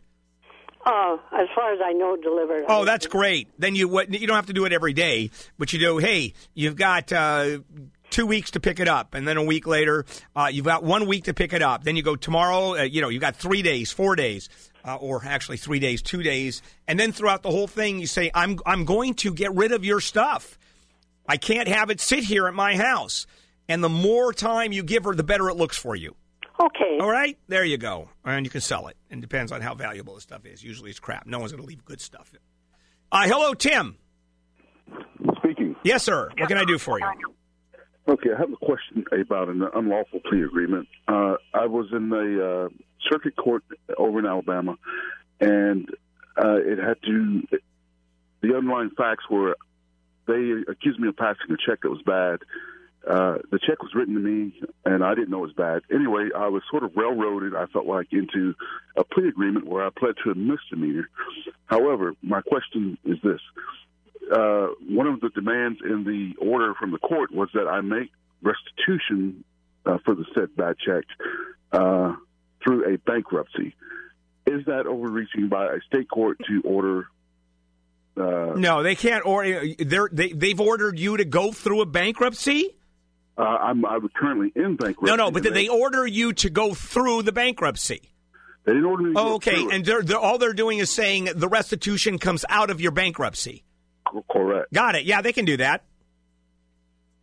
Huh. Yeah. No, all they're saying is that it's part of the restitution is you're a creditor, or they're creditors on behalf of whoever needs restitution, and they're saying that goes in. You have to pay it through the bankruptcy. Now, if the bankruptcy court says no, the bankruptcy court has the total jurisdiction to say no, it's not coming out of the bankruptcy court. But, Tim, it doesn't change that you still owe the restitution. Agreed. Yeah, Agreed. you still owe it come hell or high water. So it's not the judge who's making that decision for the bankruptcy court. It's up to the bankruptcy court to decide whether you pay it through the bankruptcy or not. Well, okay, which brings me to the other end of the question. The bankruptcy court says that you cannot include a proper criminal debt in a bankruptcy. Okay, then it's done. Then you can't. There's no. You're finished. That's all. The bankruptcy judge is a federal judge. Correct. Who has total superseding power over any state judge. Okay. All right, so that's an easy one. By the way, how much money are we talking about? $2,700. All right, so you get to figure out a way to pay $2,700. All right. All right. I appreciate it. No problem. All right, Howard, you're up. Hello. Hey, Bill, I have a threeplex that I own down in Southern California, and I had a tenant call me the other day and say that there was a city inspector snooping around my property. Had a camera, identified himself, and said he wanted to get access into one of my units. Nobody let him in, but I'm curious, what rights do I have as an owner, and what rights do my tenants have not to let somebody in? No, if he asks, if there is an issue with a safety issue, and the building inspector say, we've got a problem, we think there's a gas issue, or there's something going on that's reasonable, he can actually ask to go in. And it is, we had a little rain damage. We're replacing some drywall. We're doing a little work. We're painting. And I'm not sure, we don't have any other complaints, although it's obvious that we're doing a little bit of work to the unit. Well, it could be. You know what? Here's the problem. Do you need a permit to do that? And are they allowed to go in and say you need a permit? They are. Now, they can't just break in as if we have a warrant to come in and just smash on the door. But they have a right to do that. So if my tenants say, no, I can't I won't let you in, then they have to go get a warrant? They would, but they would. There's no issue they would. And there may be criminal violation. It's not just a warrant to go in. Not allowing a building inspector who is going in legitimately, that may be a criminal violation. Well, I guess that's my question, is what makes it legitimate? I mean, what makes it legitimate is for them to go into a building to inspect it, to find out if there's a safety issue, to find out if there is something being built in there that needs a permit that or not, that effectively without a permit, that's an illegal building that's going on. And that's exactly what they inspect for. Okay. Yeah, I mean, they have a right to do that. Now, you can say, I'll give it tomorrow. You can't come in right now, but they make appointments to go in anyway. Well, that's the thing. There was no appointment. Did they go in? No. Nobody knew. Okay. They're very protective. They All right. So no harm. So no harm, no foul. They'll call you. You'll get a phone call or a letter saying we want to go in. Right. Okay. All right. Okay. Yeah. All right. Reasonable question.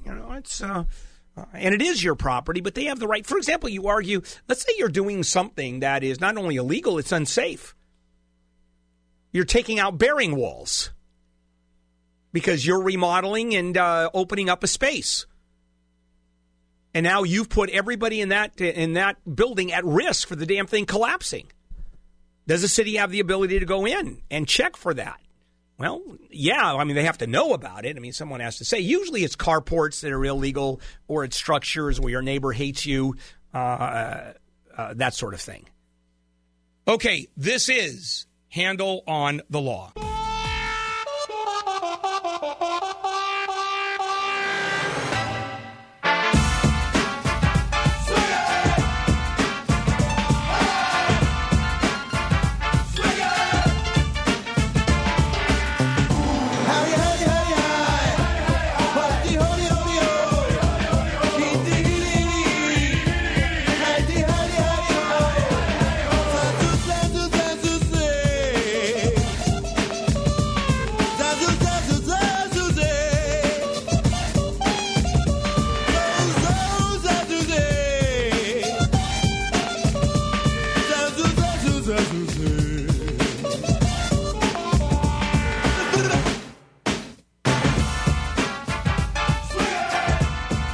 KFI, AM 640, Bill Handel on a Saturday morning.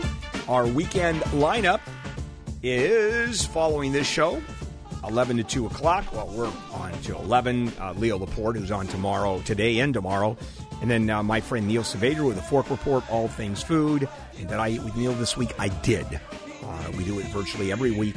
And that's from 2 to 5. Mo Kelly is from 6 to 8 o'clock every Saturday and Sunday. And then Monique Marvez tonight, followed by Brian Suits with The Dark Secret Place, 10 to midnight. Tomorrow morning it starts with Elizabeth Espinoza, 5 to 6. Jesus, one of the most unique shows in radio, if not the most unique show. And then right after Jesus, Dean Sharp, the home show, or Home with Dean Sharp, the House Whisperer. And then Leo. So that's our lineup. Did you write that down? And I did that from memory, incidentally. How many months did it take me? How many years did it take me to do this from memory? Usually it's written on a board in front of me. This is Handel on the Law, marginal legal advice, where I tell you you have absolutely no case. All right. We are in the middle of this LGBT business with states passing laws that out and out discriminate against LGBT people on the basis that a discrimination against people who are queer, right, who are transgender, who are lesbian folks, based on religious beliefs, the states are saying that's legitimate. And in one state that's going up to the court, it has to do with the baker. I think it was Colorado baker who won't bake for gay couples, saying that he so believes that getting gay married is anathema to God.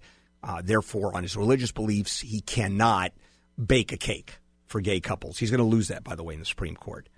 Well, this one is the North Carolina business when we're talking about restrooms. And the law in certain states, really starting with North Carolina, is that they do not want bathrooms to be used by kids or people based on gender identity. They said, these laws say, whatever's on your birth certificate, that's your gender, and that's the bathroom you use. Even if someone is in the middle of a transition, for example, you have a guy who dresses a woman who already has the breast, the hormone therapy, all of it, and may even have already transitioned. Nope, here's your birth certificate, and you are a guy, and we don't care what you look like, and it doesn't matter what you think of yourself. And so those are the laws that are being passed. Well, and California, incidentally, which, of course, is at the forefront of the progressive, and you put that in quotes depending on which way you look at it, is California has said that Mississippi, North Carolina, Tennessee, and Kansas are states that have passed these anti-gay, these discriminatory laws, and therefore taxpayer dollars cannot be spent. We will not do business with those states. In California, there will be no business travel to those states. Effectively, no California connection with those states. Well, they just added Texas, Alabama, and Kentucky. And this is breaking down around the country big time. Now, the Supreme Court is going to nail all of that, and they're going to rule that all of that discrimination. And I'm telling you, it's discrimination. Now, whether it's religiously based, and you can argue that, well, my religious beliefs don't allow me to help gay people in these circumstances, particularly gay marriage, that's discrimination. I mean, that's outright discrimination. The point is it allowed by the law?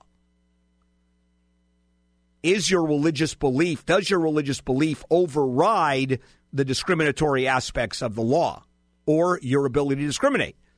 If you're a baker and you say, I'm not going to bake for a gay marriage, of course you're discriminating against gay people. Now your argument is, I'm allowed to because of my religious beliefs. So that's where it's all going.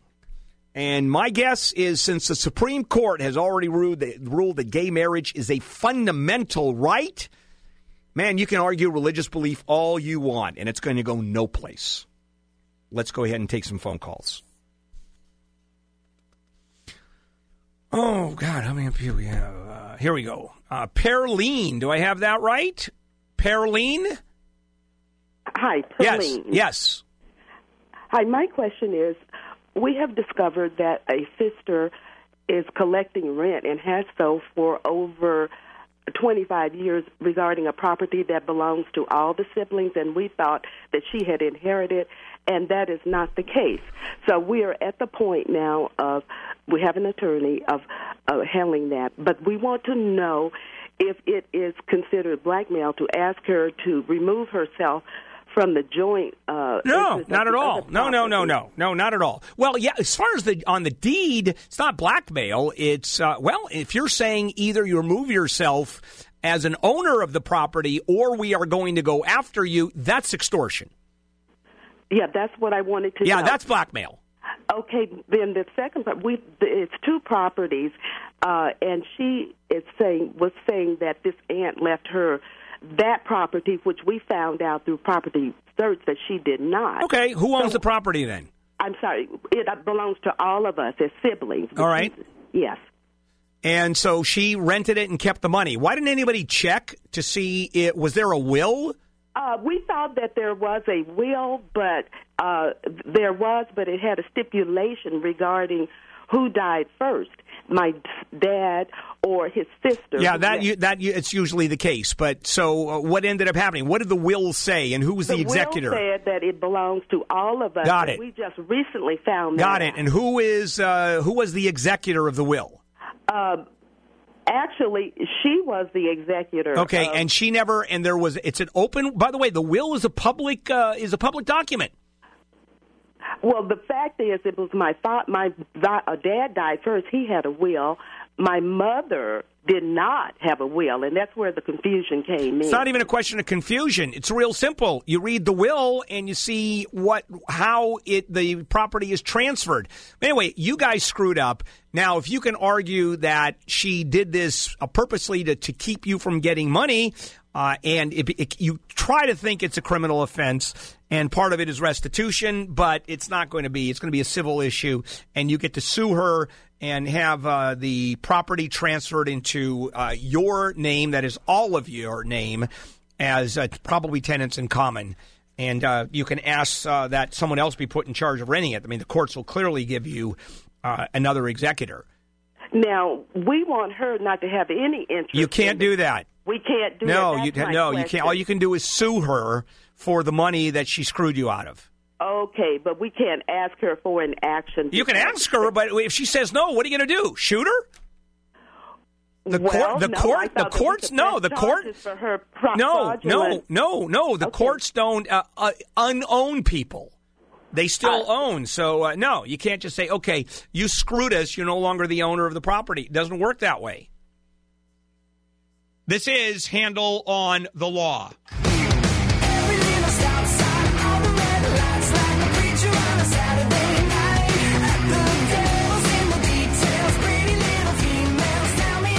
This is KFI AM 640, more stimulating talk. Bill Handel here. Welcome back.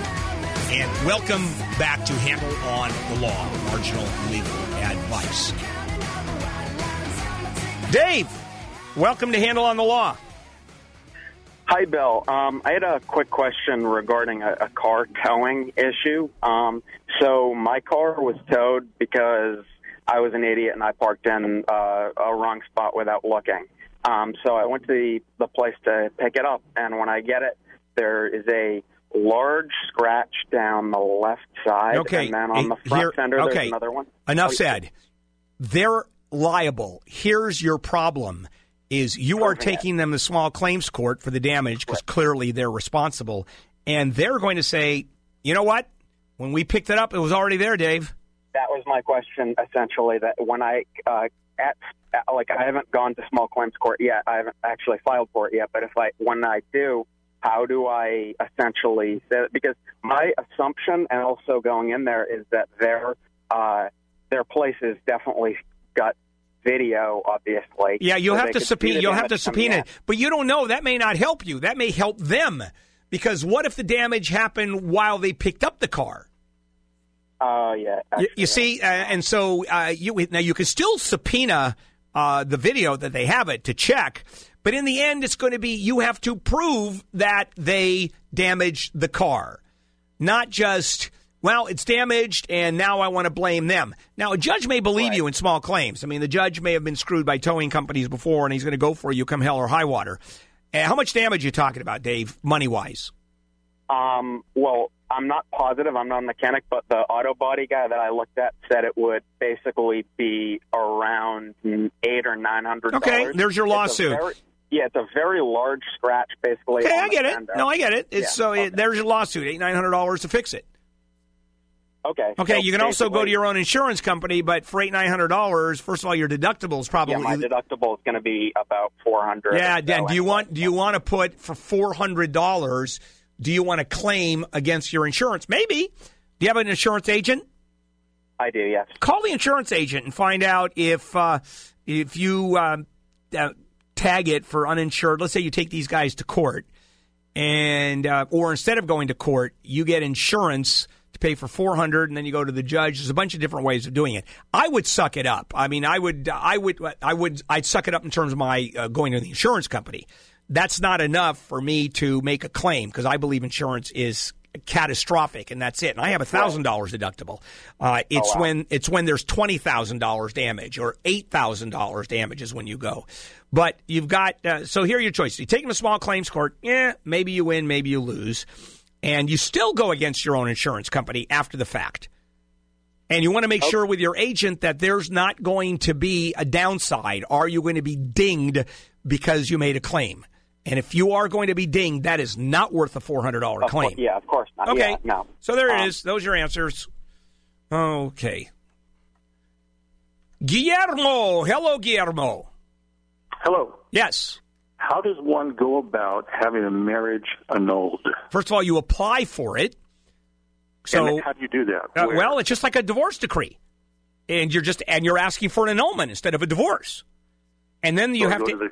the courts. Just pull it out. You put it off the internet. It's a regular court filing. It's just like a divorce, except the word is annulment. Now, there are certain things that you have to meet a standard. Divorce is easy. Divorce is, I just want to get divorced. And there's nothing to say. Now, the basis for annulments are fraud. What else? Fraud, non-consummation of marriage. But then if you put a religion in there and it's Jewish, you don't have to worry about that because then it becomes non-grounds anyway, because after marriage, it's a whole thing. So you've got non-consummation, you have fraud. I can't think of anything else. There are a couple of other ones, but you have to allege those. And and you sort of have to prove it. You can't just allege it. Why don't you get let me ask Guillermo, why don't you just get a divorce? What difference does it make? Well, I thought that an annulment was easier. No. A divorce is easier. Oh, I see. Yeah, a divorce is easier. Really? Yeah, absolutely. Okay. Yeah, divorce is, the grounds for divorce is simply irreconcilable differences. That's it. Mm-hmm. That's it. You're done. That's the easiest thing in the world. Just get divorced. You hate her, she hates you. What difference does it make? But on the annulment, how would you prove no consummation? Yeah, well, here's the problem. If she comes in and says, we screwed like crazy. We were like little bunnies. And so she can contest it. She can't contest that you don't want to be married to her anymore. That's a no-fault. We're a no-fault state. They can't stop you. Just go because it's irreconcilable differences. I hate her. Doesn't even put a reason. You're ugly. I don't care. Doesn't matter, right? No. How long have you been, Guillermo? How long have you been married? 3 months. Now that is grounds for an annulment. 3 months of marriage. I think that is another one. Is duration of the marriage. Right. That may work, but get divorced, Guillermo. It's so much easier. Okay. All right. Thank you for saying that, because that's the other one. If you get married, you're in Las Vegas, you're drunk, and you wake up one morning and you realize you didn't go to see an Elvis show last night. You went to see an Elvis preacher last night, and you ended up getting married. And you sort of, hey, I thought it was a show. No.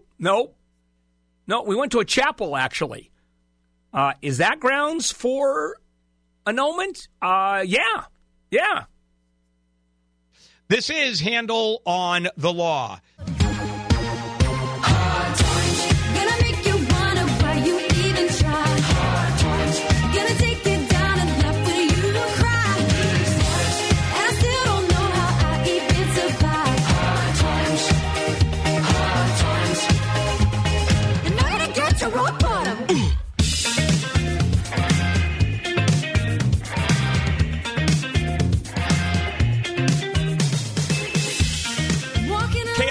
AM 640, Bill Handel, Saturday morning. This is Handel on the Law. All right, Neil. Yes. Okay. I'm a cigar smoker, and I've been in my apartment for about 9 years, and I just got a letter from our landlord saying that they are converting the entire property to smoke-free. No smoking of any kind permitted anywhere on the property after 30 days. Okay, but inside your apartment also? Inside the apartment. They can't. They can't. A patio they can say something, but in your apartment they really can't. Now the only argument they can make is that you smoking a cigar makes your neighbor's habitability impossible. In other words, it's so disgusting that it becomes impossible to live next to you. But if you've been there for 9 years, my brother's a cigar smoker, and it's just I go into his car, and when I leave, I have to actually dry clean my clothes. The only place I smoke is on my patio. And there's an argument there. They can say the property is non-smoking. Mm-hmm. If the smoke gets in there. Then the argument is private property. It's I think they can say on the patio is non-smoking. I think they can. So you know what you do? You put in a super powerful fan in your bathroom and just sit on the toilet and smoke. Yeah, well, I guess that might be the only option. Yeah, that may very well be the only option. Luckner. Hello, Luckner. Yes, sir. Yes, please, go ahead. Oh, yes. I got a check from the insurance company. But the check is a long time ago, 15 years ago, because my kid took the check, they put it in with the trash. But the check is still brand new. It was in an envelope, never been opened. When I'm opening it, it's a $500 check sent from my name from the insurance company. It's a claim draft check. Is it what? Claim draft. It's a claim draft, okay. And your question is? Can I just go in the bank, cash the check? Now, what is the title of this show, Luckner? Oh, it's the title of the show. What's the title of my show? What do I call my show? Oh, Handel Show. That's right. No, I call it the Handel Show, correct. And then how do I describe the show? I mean, you're the right lawyer. Okay, yeah. No, I am the lawyer. Let me tell you the way I describe this show. Yes, sir. Marginal legal advice where I tell you you have absolutely no case. Okay, and the only difference here is this isn't marginal. 15 years. Okay. Louise, welcome to Handel on the Law. Hello. Hello. Yes, ma'am. Could you tell me what happens to my credit card debt when I pass away? Is your name Louise? Pardon? You're Louise? Yeah. I've heard that for 50 years. Yeah, how long have you been smoking, Louise? How much, your entire life? I quit 30-some years ago. Well, it's certainly... I've always had a deep voice. Yeah, boy, no kidding. Hello, my name is Louise. Fascinating. All right, so a couple things happen. When the credit card, when you die, usually the credit card debt dies with you. And so unless you have enough money in your estate that the creditor can go after the money in your estate because you owe the money, and it passes to whether you're dead or not, you actually owe the money. But realistically, it depends on how much money and whether you have assets if they find out. What are we talking about in terms of money? You mean how much I owe? How much you owe, yeah. About $50,000. $50,000. And do you have any assets? Yes. Well, and what kind of assets do you have? 2 properties and cash. It may be worth it for them to do an investigation. So, yeah, maybe they can go after it. I mean, theoretically. Well, let me put it this way. When you die, legally, you're dead. Yeah. And your debt may not be. Actually, it isn't, but it's usually a case of whether they're going to collect. Let's say you owe $2,000, $3,000, $5,000. They're not going to touch it. It's not worth it. But for $50,000, they're probably going to do an asset check, which doesn't take very long, finding out that in addition to a very deep voice, you also own a couple pieces of property and you have money in the bank. How much money in the bank are we talking about, Louise? A lot. I don't believe in paying credit cards off. I always have paid them monthly. Yeah, I get it. But, Louise, let's talk about the morals. You borrowed the money. Why shouldn't they get it back?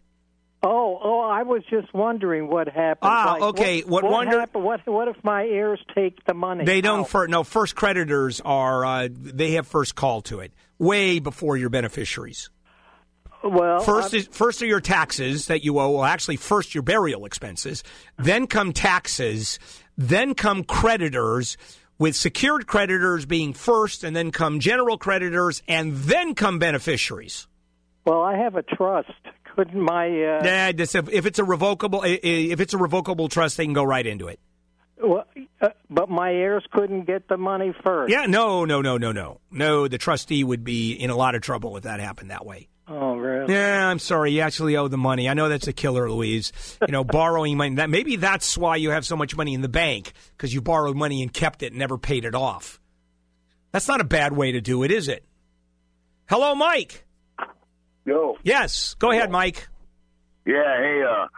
I'm in a family trust, man, and my brother's kind of a dirtbag. He's a narcissistic sociopath. Oh, I have one of those at home. Yeah. Oh, you'd love him, man. Okay. Mommy paid to get his Nazi tattoos removed. Oh, that's lovely. Okay, fair enough. Knowing your story. Anyway, yeah, I'm not even getting a copy of the family trust from this woman attorney. She won't give me one, or she wants $300, and I refuse to pay it. How much money are we talking about, Mike, that you're looking at? Well, I got a CD, and last time I looked, my mom had 2 of them. One was mine from a house. It was about $265,000. And how many beneficiaries are there?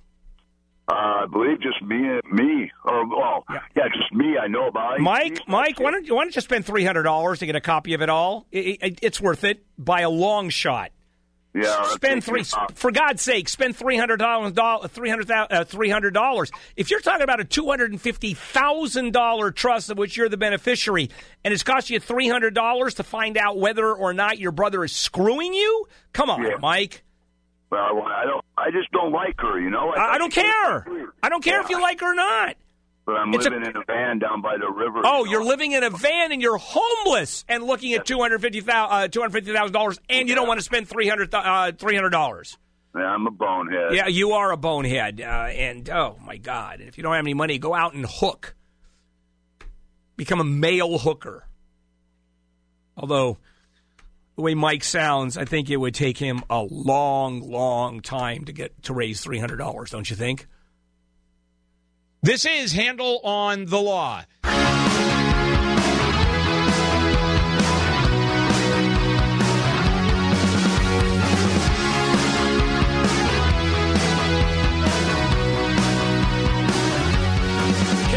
AM 640, more stimulating talk. Bill Handel here on a Saturday morning. Welcome back. This is Handel on the Law, marginal legal advice. Fabiola, hello. Welcome to Handel on the Law. Hi, good morning. Yes, ma'am. Thanks for taking my phone call. Sure. Sure. I'm a faithful listener to the show every day. Thank you, as well you should. All right, what can I do for you, Fabiola? Yes, I have a question. My sister and husband and I, we bought a property together in a duplex. She lives with her ex-husband. They used to live on the front, and I used to live on the back duplex. But they just recently got divorced. So as you know, with divorce goes, they want to fight for everything.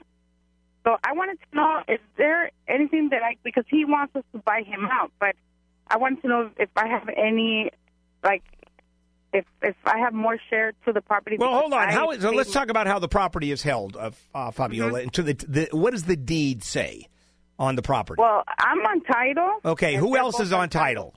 And it's just me and my sister and her husband. Okay, all three of you are on title. Three of us are on title. Okay, so we have to assume, and that's tenants in common, so it's three people owning the entire property. And it's not broken down into someone owns 25%, someone owns 45%, correct? Well, that's what I wanted to know. No, it doesn't say anything like that on the deed, correct? No, it's not. Okay, so each of you own a third of the property.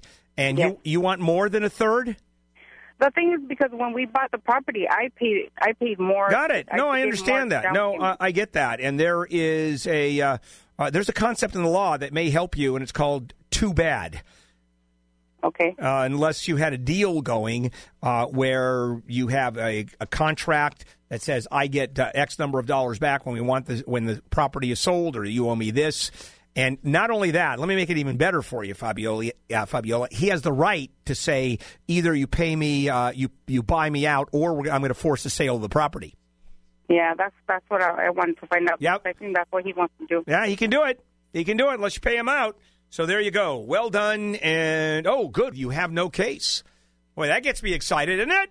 I love that. George. Hello, George. Welcome to Handel on the Law. Hi there, Bill. Question is this.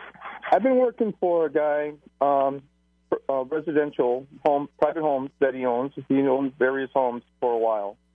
He's getting up in age, and he's got Alzheimer's now, and his children got involved, and it's not going good with the kids. They're just waiting for him to fall down and pass away and cash out. It looks like I'm going to be not getting paid for all the work that I've done for him. Well, how much work have you done, and over what period of time? I've done a lot of work in a period. I've been with him for over 13 years. And you have not been paid for a lot of the work that you did? Correct. Well, I've been paid for some, but so not all. How do you work for 13 years for someone and not get the full amount of money that you're supposed to get?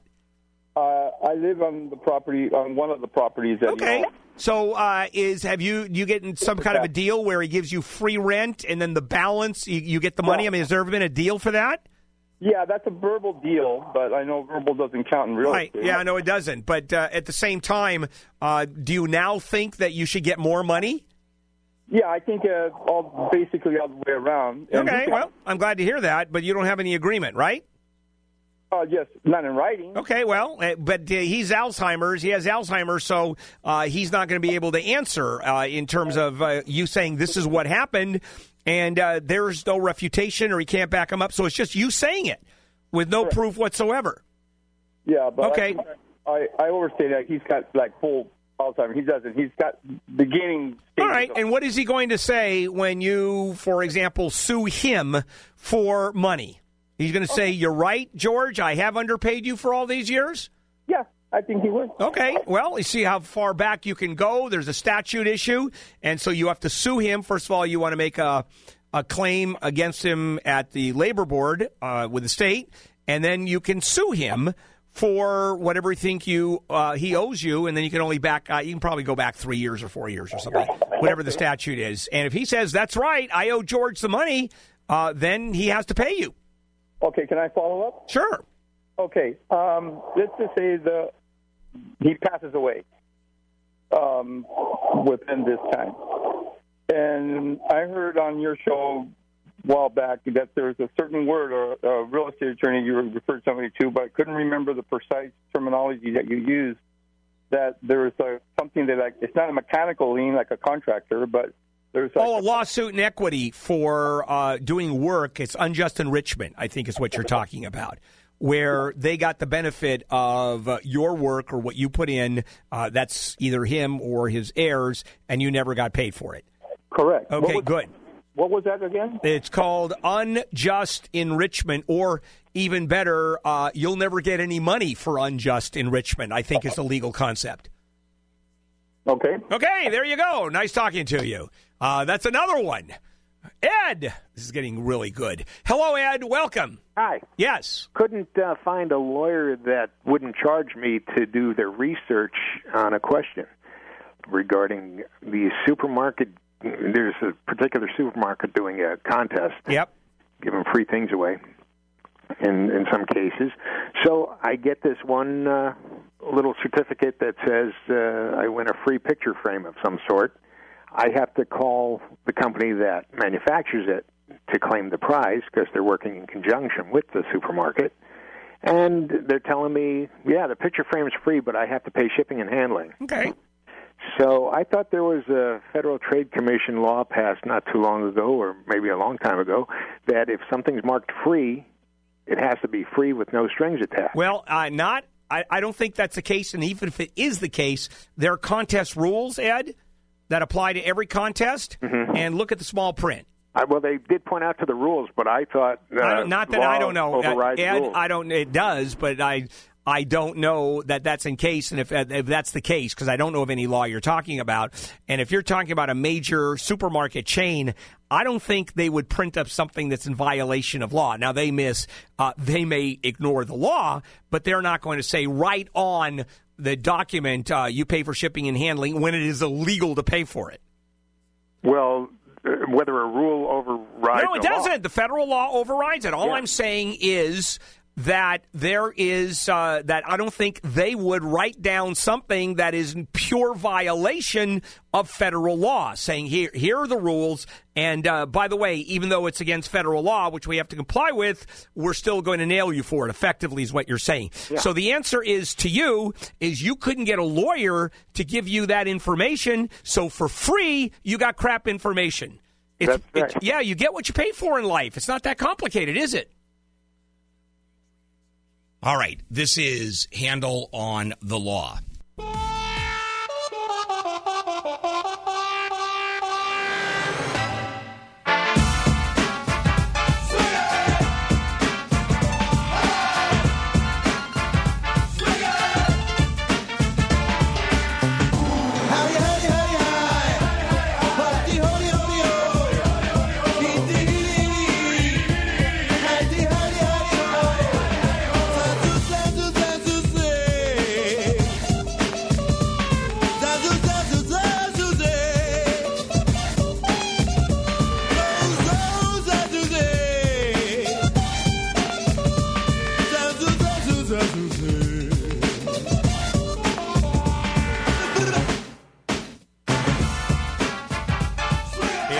AM 640. Bill Handel here on a Saturday, 6 to 11 o'clock.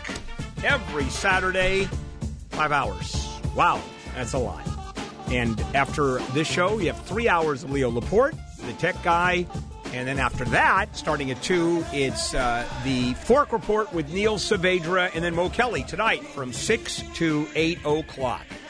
This is Handel on the Law.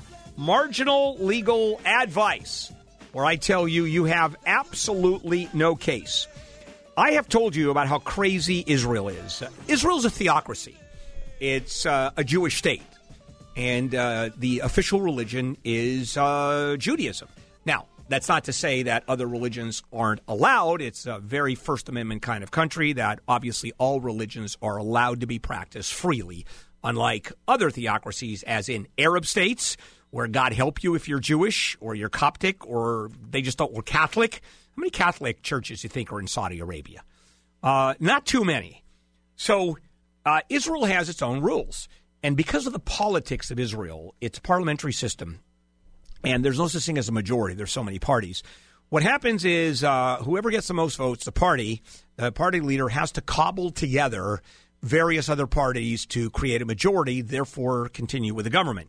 Well, the religious parties, the super religious, the right-wing parties, the fundamentalist religious ones, the ones with the beard and the payas and the hats, and those are the women, they put in rules of Judaism across the entire country, and people cave into them because they have the power, and they don't care about politics. All they're interested in is their fundamentalist rules. I mean, that's what they're there for. So one of the rules, one of the customs of Judaism is men and women can't sit together. Can't dance together, can't do any of that stuff. They're kind of nuts. And so what used to happen if you had an Orthodox man getting on an El Al flight and a woman was seated next to him or did sit next to him, he could ask that woman to be moved. I don't want to sit next to a woman. It's immodest. It's against Jewish law. And they would move the woman. Well, a lawsuit was filed by a Renee Rabinowitz, an 83-year-old Holocaust survivor. This woman was sitting in business class on a flight from the U.S. to Israel when a flight attendant asked her to change because the religious man in the next seat didn't want to sit next to her. And this is a long string of cases, so she sued. And the Supreme Court of Israel sided with her and said the policy of moving female passengers was a direct transgression of the law preventing discrimination because they have anti-discrimination laws. It's a first world country. They're a democracy just like we are, except it's an official religion, much like England. England also has a state religion. We're not allowed to have one. I mean, right in our Constitution, Congress cannot, establish any religion. Well, England, there's an official religion, the Anglican religion, the Church of England, of which the Queen is the defender of the faith. But you can have any religion you want in England. So the Supreme Court of Israel said, you're done. You can't do that. And if you have an Orthodox man who wants not to sit next to a woman, move. Just start moving around. And what if it's business class? Oh, my goodness, and that's the only seat. Too bad. Then get off the airplane. It's not that complicated. Or ask someone else. Now, if a religious man were to ask me to move, I'd tell him to go pound sand. I'd love to see the outcome of that one. I'm not moving. But God will punish you. I hope so. I'm not moving. But it's a sin. Great. Couldn't care less. And so now we're talking about the Supreme Court of Israel. This is not particularly a political organization, and the ultra-Orthodox parties can't argue, well, gee, then we're going to force your government. We're going to pull out of the government and force the government to collapse, and you'll have to find some other party. There's nothing they can do. Can you imagine in this day and age, 2017, and they're still deciding stuff like this? That's how crazy fundamentalist insert name of religion is here. And I don't care what it is. They're all nuts. All right, let's take some phone calls. Hello, Mario. Welcome to Handel on the Law. Hi, Bell. Love your show. So my question is, about 4 years ago, a debt collector said that I owed a debt for HSBC, and that it was $2,000. So I went ahead and said, well, I want to fix it, get it on my credit. So I went ahead and paid it off. And 2 years ago later, I got a call from another debt collector saying that I still owed it. And I said, well, no, I paid it off. So I went ahead and called back to the Brockfield Law Group to ask for my receipt that I paid my settlement in full. I went ahead and got it emailed to me. And when I looked it up, it had a different name. Same first name, different last name. Got it. So, Okay, so the money was paid to the wrong person. Yes. Okay, so a couple of questions. I mean, this is easy. Has it been over 4 years? It was in 2012. Okay, hold on. Has it been over 4 years? That's all I want to know. Yes. You're screwed, okay, on getting your money back. Now, the people that want the money now, I'm assuming that has been over 4 years, correct? Yes. All right, then no one has to pay anybody. They can't sue you. You can't sue the person you paid it to. And the only thing you have to worry about is getting dinged on your credit. And you simply say, hey, you're past the statute. You're done. And if you ding my credit, number one, I'm going to refute it. And number two, I'm going to sue you for dinging my credit on a bill that I no longer can get sued for. The problem, Mario, is you still owe the money. Yes. They just can't sue you for the money. And I don't know the rules of credit reporting, whether they can still report you as owing the money even though they're past the statute. And you may want to call one of the credit reporting agencies. Okay. All right, that's easy. And I don't know if you call one of the credit reporting agencies, they report you for calling them regarding a bill that you owe. And it's, whatever. And that's a drag when you pay the wrong person. I can see I'm being screwed up. I can say, hey, you paid it. There it is. It's done. And 2 years later, or in this case, 4 years later, they call up. So it's kind of a weird story. This is Handel on the Law.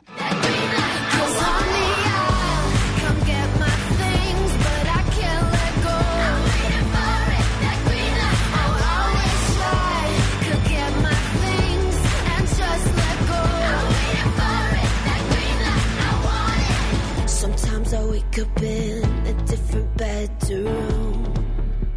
This is KFI AM 640, more stimulating talk. Bill Handel here. Welcome back to Handel on the Law. All right, Scott. Hello. Yes. Bill. Yes. My question is relating to employee reimbursement of expenses.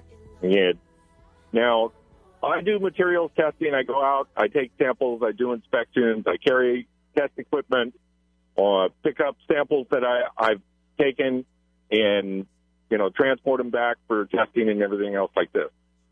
And I thought, several of us have thought for a while now that this year, 54 cents a mile is the federal rate, which is what the companies do it. And okay.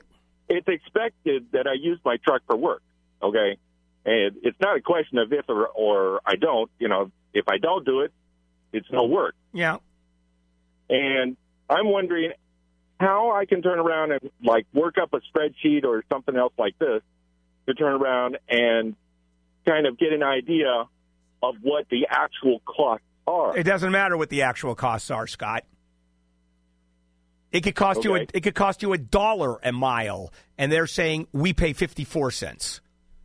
That's the IRS. That is what the IRS pays, and that's what we pay. We don't care if it costs you $2 a mile. Here's your choice. You quit, Scott. You work for someone else. Or you buy one of those high mileage little Japanese, although now everybody makes those really small pickup trucks. But legally speaking, Scott, they don't have to do anything more than that. They're not paying you actual expenses, because here's the question, Scott. What if someone does have one of those that gets 35 miles to the gallon, and yours, because you get a big honking massive truck, you get 12 miles or 10 miles? Do you get the $1.50 mile, and the other guy gets 35 cents or the 54 cents, the minimum IRS mileage? Where do you go with that? I can understand that. Yeah. So the answer is, now you can ask. I would actually probably pay you reasonable mileage. I mean, if you got one of those 10-mile-an-hour trucks, I go, you're crazy. I'm not going to pay more than that. But if, as a matter of fact, that's not true. I'd pay 54 cents a mile until you go quit. Yeah. Yeah. All right. Well, it's a pain. Yeah. So you're done. So you have no case. Thank you very much. Deborah. Hello, Deborah. Hello. Yes. Hi. I have a question. Yes. My grandson's 2 years old, just potty training, and he was on a very expensive toilet seat made by a big-name manufacturer, and it had like a 3-seat for adults, another one that came down, and then a potty chair for boys with a little cup. Anyway, he was sitting on the potty, and he bent forward, and his penis got sliced on the cup, severely sliced. Now, we're talking about a 2-year-old boy, so it doesn't take much, you know? Yeah, right. It's probably about a half-inch cut. Yeah, no, I get it. We had to go to the hospital. Doctor said it could probably take 2 stitches because of the trauma. They glued it. So anyway, we did contact a lawyer. We haven't heard anything back. I'm wondering if we should go for we don't know if there's permanent damage. I know. Yeah, but you're not going to know if there's permanent damage. That's for starters. Second of all, Deborah, I think there are all kind of defenses here on behalf of the manufacturing company. First of all, starting with what religion are the parents? By the way, Deborah. Christian. They're Christian. So here's the defense: is that you were converting the kid into Judaism. No. No good. No, okay. I think it's a good defense personally, but so be it. The problem is that the damages are not enormous. If you're talking about a sliced penis and a couple of stitches, and even if scarring occurs or a little bit of scarring, it's on the penis, unless there's enough there that you can start arguing that when he is older, it's going to get in the way of his sexual feelings, or it's going to be when he takes his penis out of his pants, the zipper is going to be caught up on the zipper, or is more likely to. Now, I'm just going crazy with all of the potential reasons why this would happen. But a 2-year-old doesn't have much trauma when you're talking about a penis being sliced to the point where you need a couple of stitches to. Well, he didn't want to get back on the potty. Okay, so you get rid of you undo the potty. So you do something else in the potty. I mean, what about? My biggest concern is if this happened to him, how do we know this didn't happen to other children? That's your biggest concern? You're more concerned about what other kids are than your grandson? Some other kid didn't get his cut off. I mean, you don't know. But how about this? The fact that you don't know. Why don't you take out an ad? Oh, this is a good idea. You live where, Deborah? San Diego. San Diego. Why don't you take out a full-page ad in the San Diego Tribune and say, has this ever happened to you? Because I am prepared to spend thousands and thousands of dollars out of my money to make sure it never happens to you. And by the way, if it does, you won't be able to get a lawyer either. Right. Yeah. Well, isn't there things are made specifically for a child? Yeah, they screwed up. Okay, they have a bad product, so you write to them and you say, hey, you submit your medical bills, and you say, hey, stop it, and you hope that they in fact recall it. You go to the authorities, you go to the FTC and say, hey, here's the problem. Hopefully they do an investigation and tell the manufacturer, hey, you've got to recall it. There's a whole bunch of things to do here, but for you to make sure that nobody else, or to stop other people from doing it, I hope you're prepared to spend at least tens of thousands of dollars to protect the penises of other little boys. Because I know that's important. I grew up with handsome men. I don't know. I might want to protect them. Okay, then go ahead. I mean, there's no problem with that. Spend the money. Just call the San Diego Tribune. Find out what full-page ads cost. Because you can't just do it once.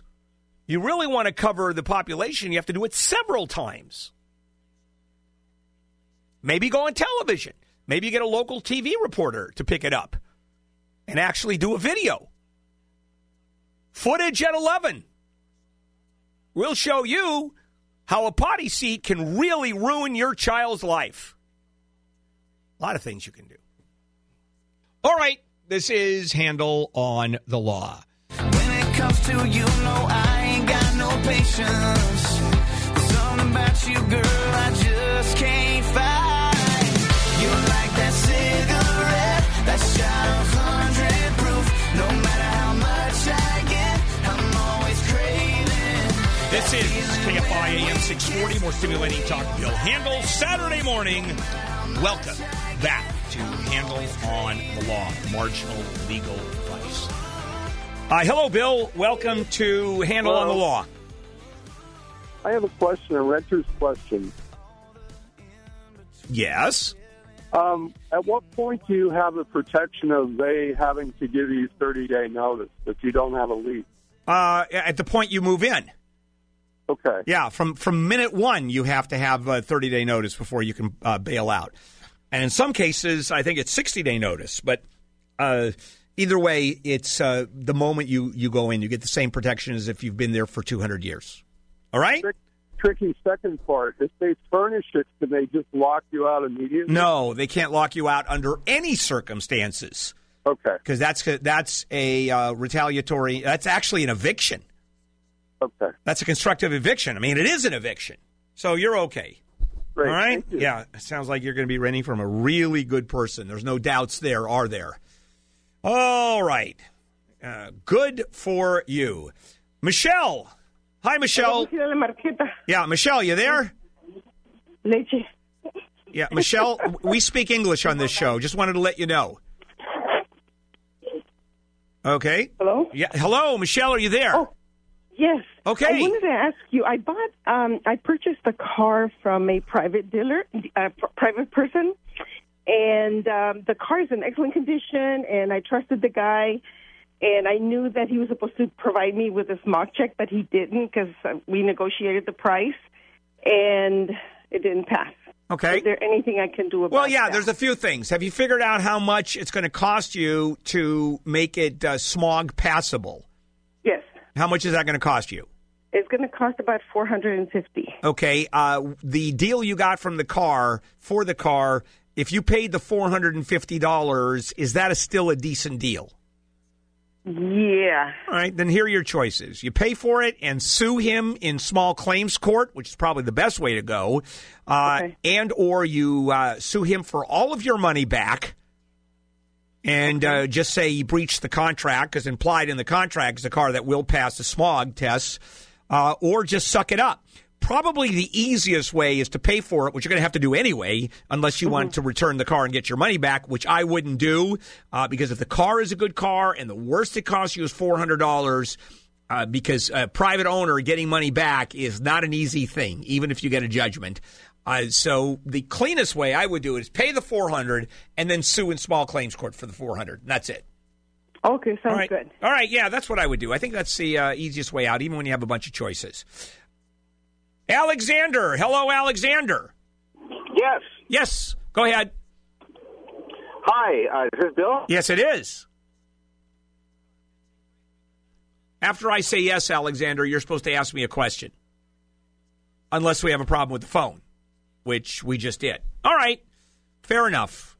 I think it's a cell phone. One of the beauties about cell phones is there's nothing beautiful about cell phones.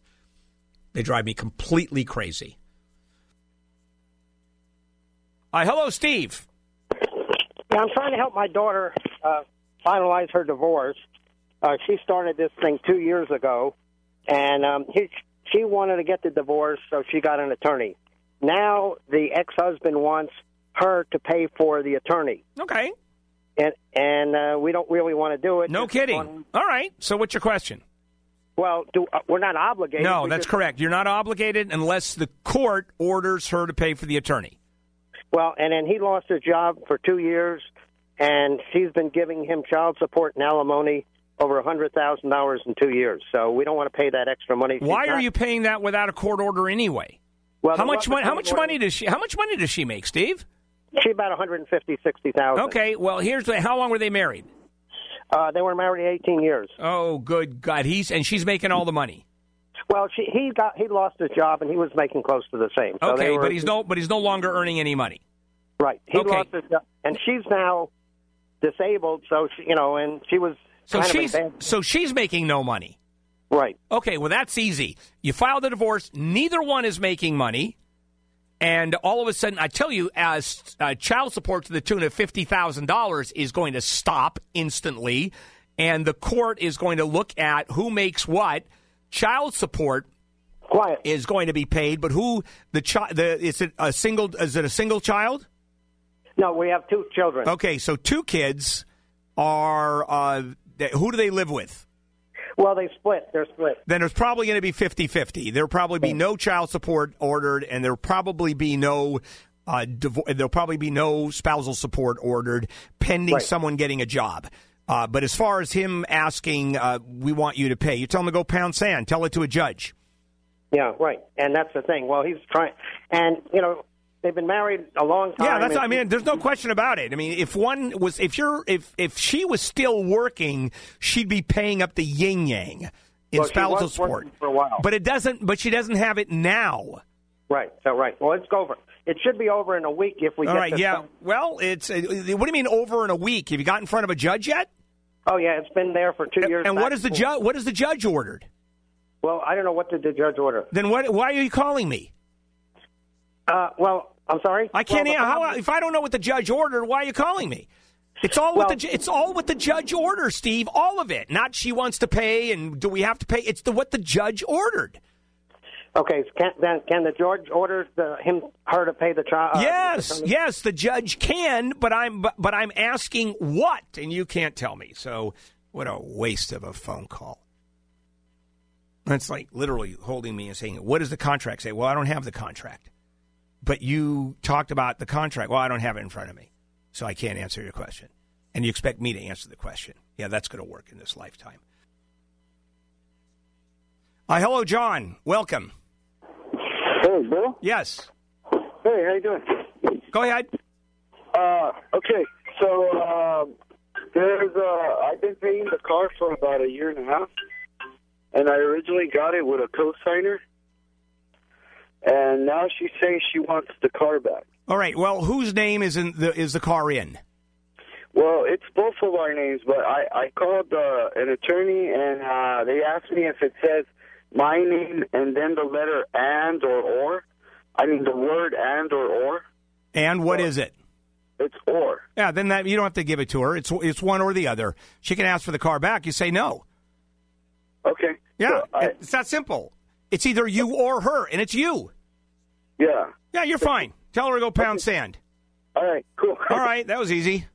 Then, of course, she can pick up the car, and then she can tell you to go pound sand. And the two of you have a fist fight, which would be terrific. This is Handel on the Law.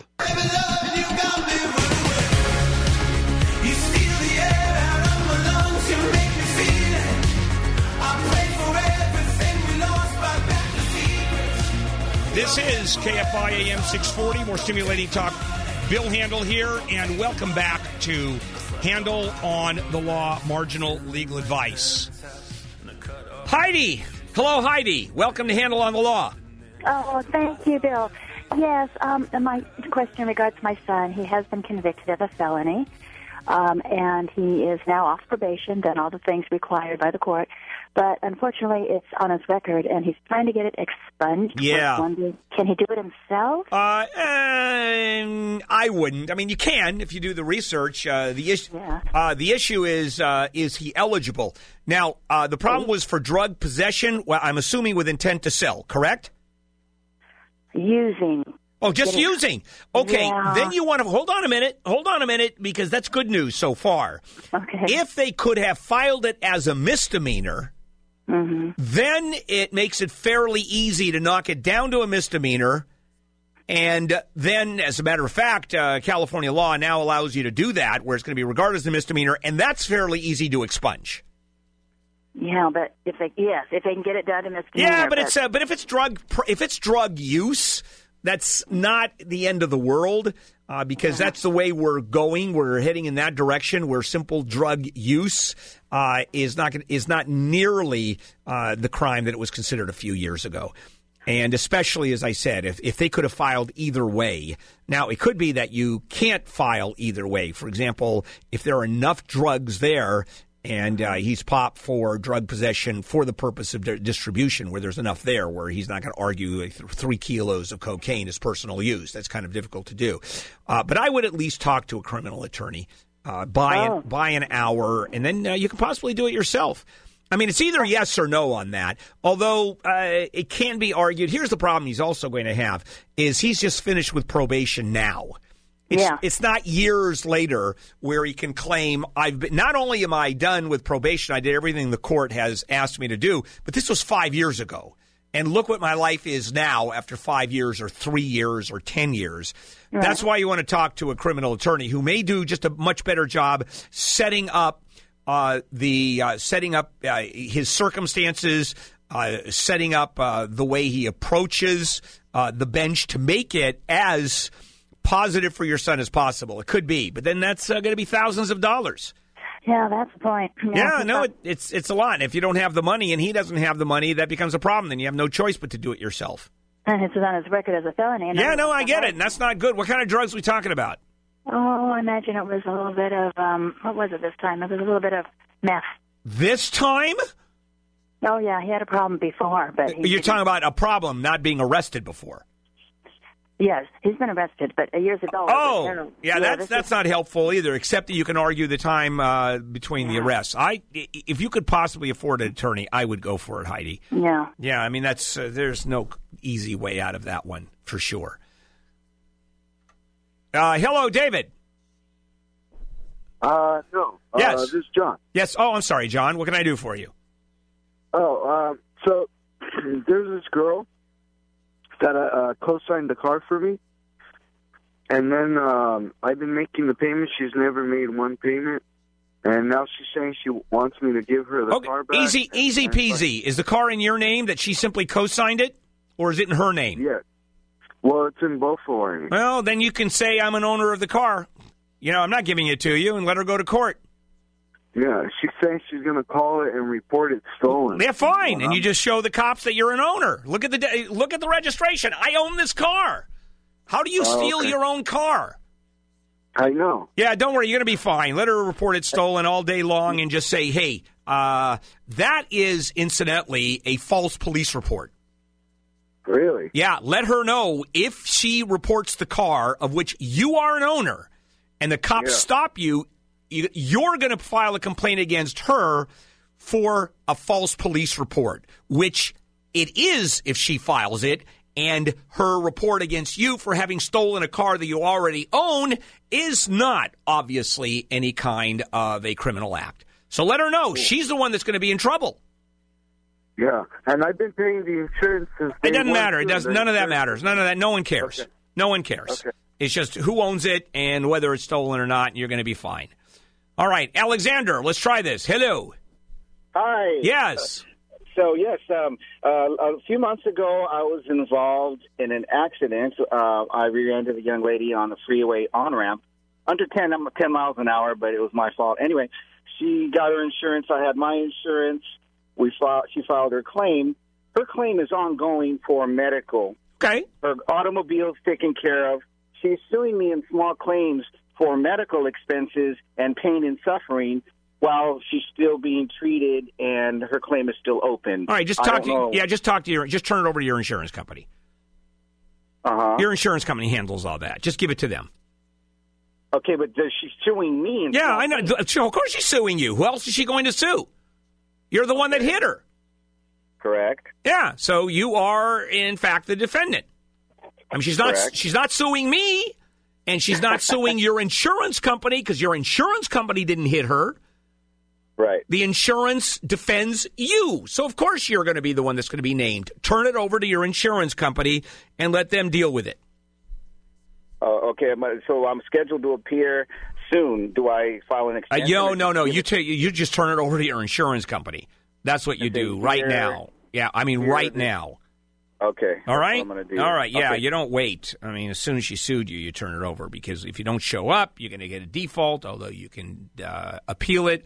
And, I don't know the way insurance companies work on this one, whether they immediately kick it up to Superior Court, which they may because they're not allowed to appear on your behalf. It's only yourself. So I don't know how that works. And I'm sure that someone who does know how it works will, email me and I'll promptly just ignore it as I do everything else. Richard. Hi, Richard. Richard. Yes. Yes, you're on the air. Or yes, you are. Hello. Welcome to Handel on the Law. Hi, I have a question about my sister-in-law's father. He was killed in a drunk driving accident about a month ago. I know that the car was in her name, insured under her, that he was driving, so I'm pretty sure that's covered by her insurance. But she's an only child, and she's only 23 years old, and I was wondering about a wrongful death. Yeah, she has a case, sure. Okay. Sure. Okay. You want to go to absolutely. You want to go to a personal injury attorney because that is a legitimate case for wrongful death. Sure. Okay. All right. Let her know. You can go to handleonthelaw.com where we have tons of those attorneys. And this is one of those cases we'll certainly talk to you because it sounds like a pretty good case. All right. This is Handle on the Law.